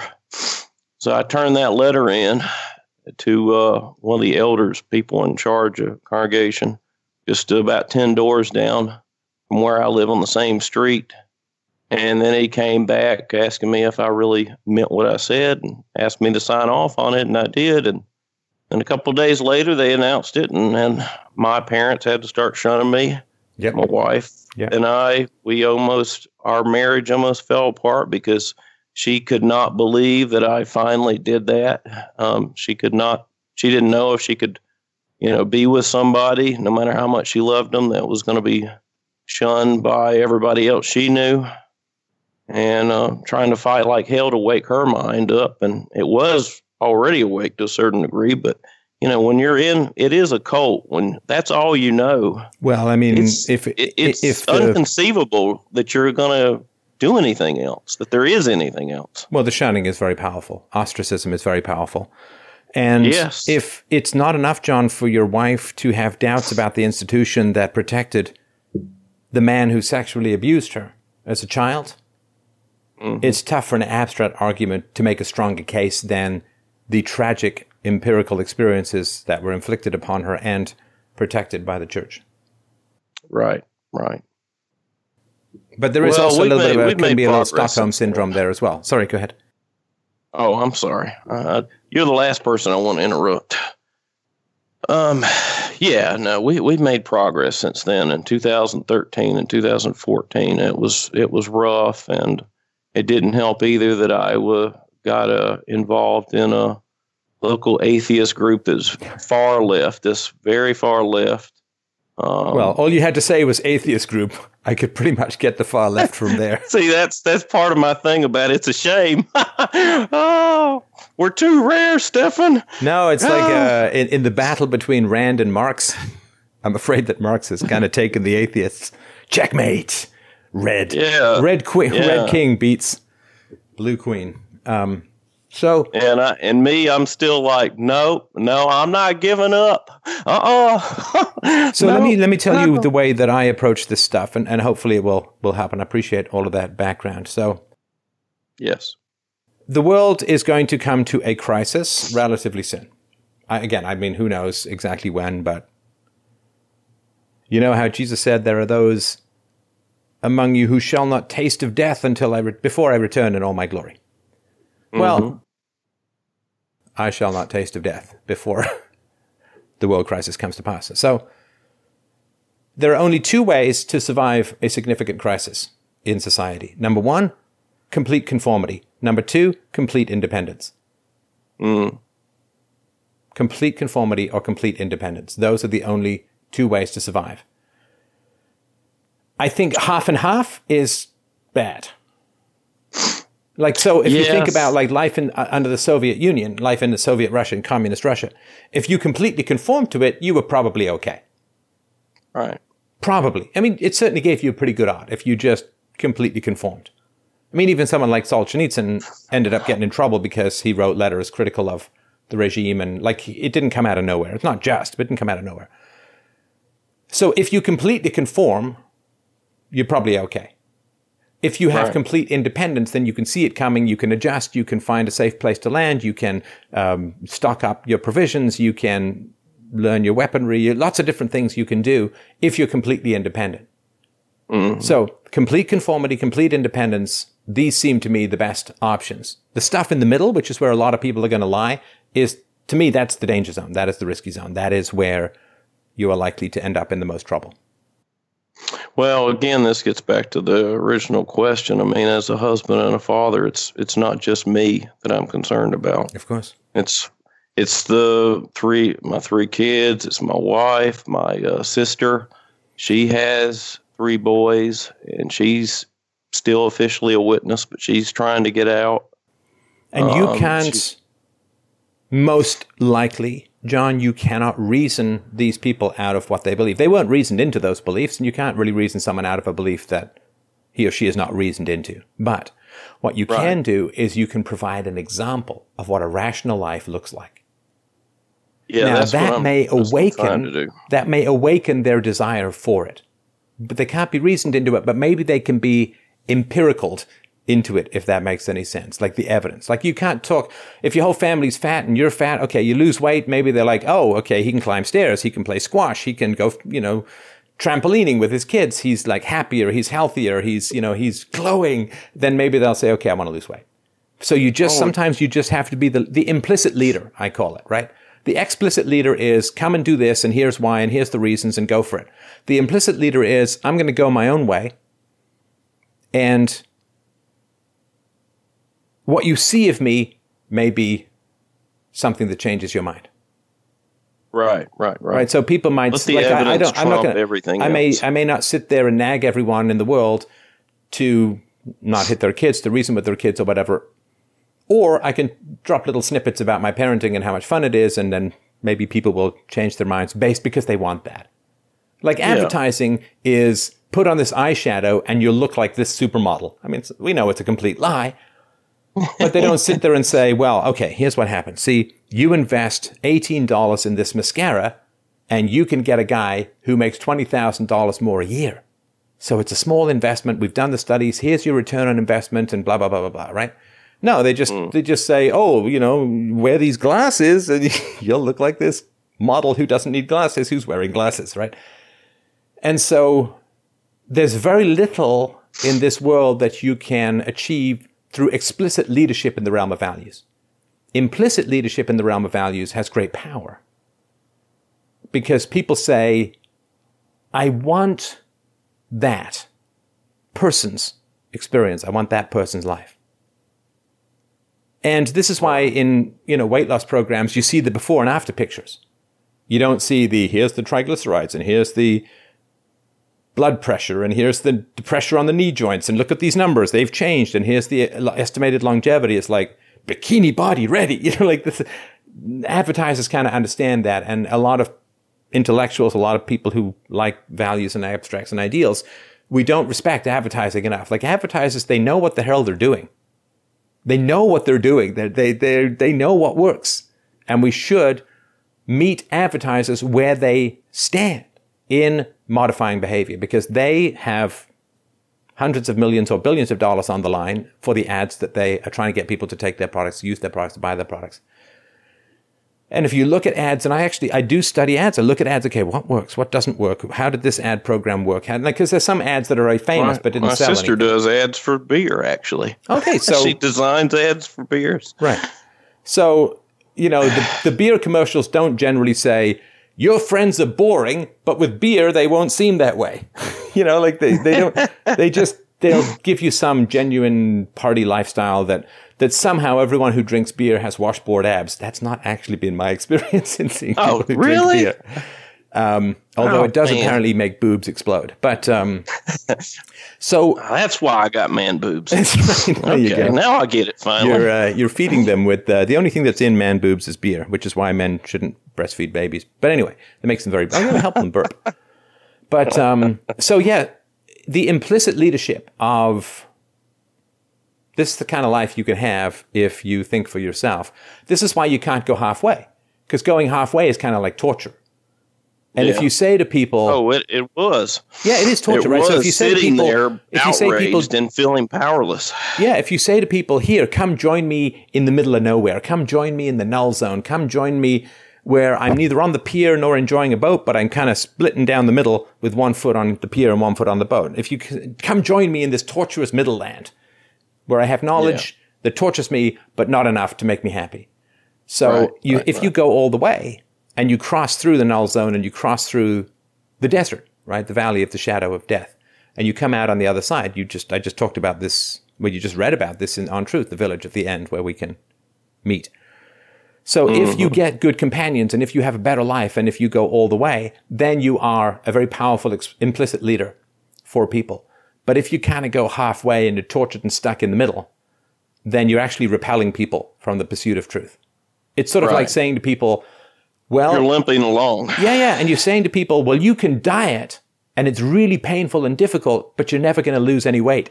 Do you feel like joining me on the diet? It's like, no, you have to do it. You have to do it. Go all the way, lose the weight, exercise, become healthy, and then people will do it. But if you're only pretending to diet, but you're not losing any weight, and then people think you're depriving yourself of all these things, they're going to say, well, so you get all the negatives of dieting, which is you don't get to enjoy your food, but none of the positives, which is losing weight. So I don't want that at all. That's just a form of torture. It's like, hey, would you like to replace food that tastes good with food that tastes bad for absolutely no change in your body? Well, no, right? Who would want that? Oh, so you kind of have to go all the way. You want to feel healthy. Yeah. I wish you could have, I wish I had known about you back in 2013, 2014. I appreciate all this advice and it's helpful now. It would have really been helpful then because I was not able to communicate with hardly any family back then. I mean, like I mentioned, my sister, she's woken up and we talk daily now, but there was a shoot from late 2012 to June 2016. There was no talking at all. I would send her a message, hey, sis, how you doing? I love you. And she might say, I love you back, or she might feel so emotional about saying anything to me that she didn't. And that's devastating. Yeah. Yeah, no, the ostracism, I've got a whole books on how ostracism should run society because it's very powerful. But if it's used the right way, it's like the nuclear option. And if the case, if what's going on warrants the nuclear option, so be it. But don't use the nuclear option just because people believe differently. Well, or because they celebrate birthdays or something. Ostracism in defense of sanity is healthy. Ostracism in defense of insanity is not. And that is... I agree. Well, actually, it can be healthy in a way because then crazy people don't want to talk to you. But emotionally, it's difficult with your family and particularly, of course, with your wife and so on. So I would say with regards to your children, you can't undo the knowledge that you had. A mind, once stretched by a new idea, never regains its original shape. So you can't go back to old John. There's no path back. There's no route back. There's no rewind. There's no mulligan. No, I don't want to be a witness again. I've been to like the Unitarian Universalist Church a little bit, and what I'm kind of dealing with, I like some of the people there, most of them actually, quite a bit. I've been there a couple times, but again, there's mixing in the politics, and it's tilted toward the left again. And I have a choice, especially I live in the South, and around here in the South, it's like, okay, what church do you go to? And most of their community, a lot of their support, even whether you're a Jehovah's Witness or not, comes from their church or their spiritual group or whatever like that. And the church has gone as lefty as many other institutions these days. Yeah. Yeah, so I'm kind of at the point where now, like, okay, I actually like being around a lot of the people at the Unitarian Universalist Church, and I'm like, okay, should I grin and bear some of the leftist talk, and should I worry about exposing my kids to that or other family to that, or should I, for the sake of having community? Your kids, and I'm thinking more in particular of the 9-year-olds, having your kids exposed to ideas which are incorrect is not bad. It's like, there's this idea that if your kids, don't let them play in the dirt, they have to wash their hands all the time. And well, they end up with allergies and they end up with underdeveloped immune systems because we need a certain amount of rough stuff in order to gain strength. We need resistance. So exposing your children to ideas that are irrational is fine. Then you get a great topic of conversation. You can teach them how to think and how to judge for themselves. So I don't think we want to try and shield our kids away from that kind of stuff. Now, whether you, and then having conversations with particularly your eldest about, Daddy likes to socialize. I don't agree with everything. and you and I are going to disagree with things. My daughter and I are going to disagree with things over the course of our life. My wife and I, and this is going to happen, right? So as long as the methodology for solving the problems remains constant, reason and evidence win out in the long run, disagreements are not only inevitable, but they're actually healthy. So having your kids around people whose some of their beliefs you don't agree with, yeah, I think that's fine. You have great conversations about things that you disagree with. And they also will learn over time how to keep their tongue, how to hold their tongue at times, right? The truth is not a sword to be drawn at all costs. And there are times where we bite our tongues. And this is a delicate balance to figure out. Sometimes they'll blurt when they shouldn't. Sometimes they'll keep silent when they should speak up. And this is, again, just part of teaching your kids ninja commando moves for spreading virtue in a dangerous world. Right. That makes perfect sense. They want to see you navigating a difficult world with honor and integrity. And if you don't go out and navigate anything, they won't learn that skill from you, and they need to, because unless they're going to go live totally in the woods, they're going to be part of society. I hope, and I'm sure they will be a positive and productive and healthy and virtuous part of society. But I think just, hiding away. Like, I go and do these speeches. Yeah, no, I don't want to hide away at all. Yeah, I go and do these speeches. There are lots of people there I disagree with significantly. And we will have those conversations. We will have those negotiations. And that's part of what we want our kids to see, that we are not snowflakes. We can function in the world. We can disagree with people in the world. We can encourage people to virtue in the world. And I think that's going to be very positive and powerful for your kids. They're stronger than you think of kids, right? Kids are both weaker than we think and stronger than we think. They're weaker than we think in that we don't get to beat them up without repercussions, but they're stronger than we think insofar as they can handle seeing imperfection. They can handle bad ideas. They can handle irrational ideas. They can handle all of that kind of stuff. As long as people help them navigate and are clear about the mental landscapes that they're moving through, we give them great strength that way, I think. Right. Well, and shoot, in your book, the only criticism I really have is just, and I hate to criticize you at all. Well, I hope not, because to love me is to help criticize me if I'm wrong. Right? Well, yeah, I don't want to be a sycophant. I don't want to suck up to people and just agree. That's Jehovah's Witness mentality. Oh, don't say anything against the leadership because they're straight from God. No, we're all human. The thing I wrote down on here was, let's see, you talked about it's natural to love children because they're our offspring. We have a attachment for them, and I agree with that. But the thought I came up with was children are also full of natural wonder, and they easily identify whether we're being honest or not. So they know whether people are being good or whether they have integrity or not.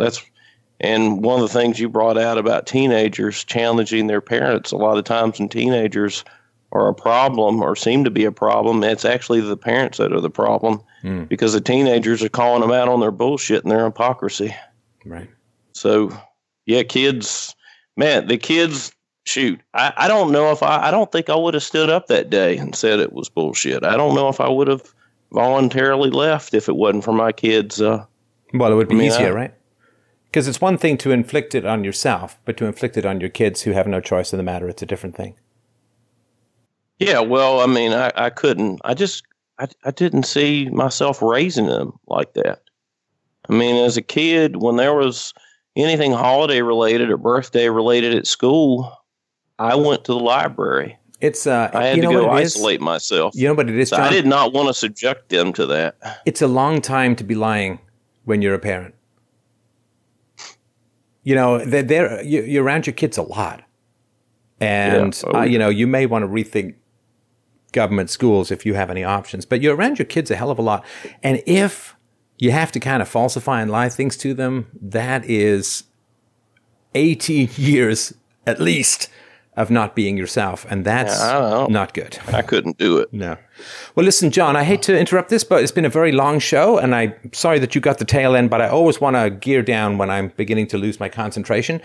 I hope this helps. If there's anything else I can do, please call in when I'm fresher, but thank you so much for your time. Thank you, everyone, so much for your attention, for your support. freedomainradio.com/ donate to help out the show. I hope that you will. You know the value that this show provides, and I hope that you will do the right thing and trade value for value at freedomainradio.com/donate.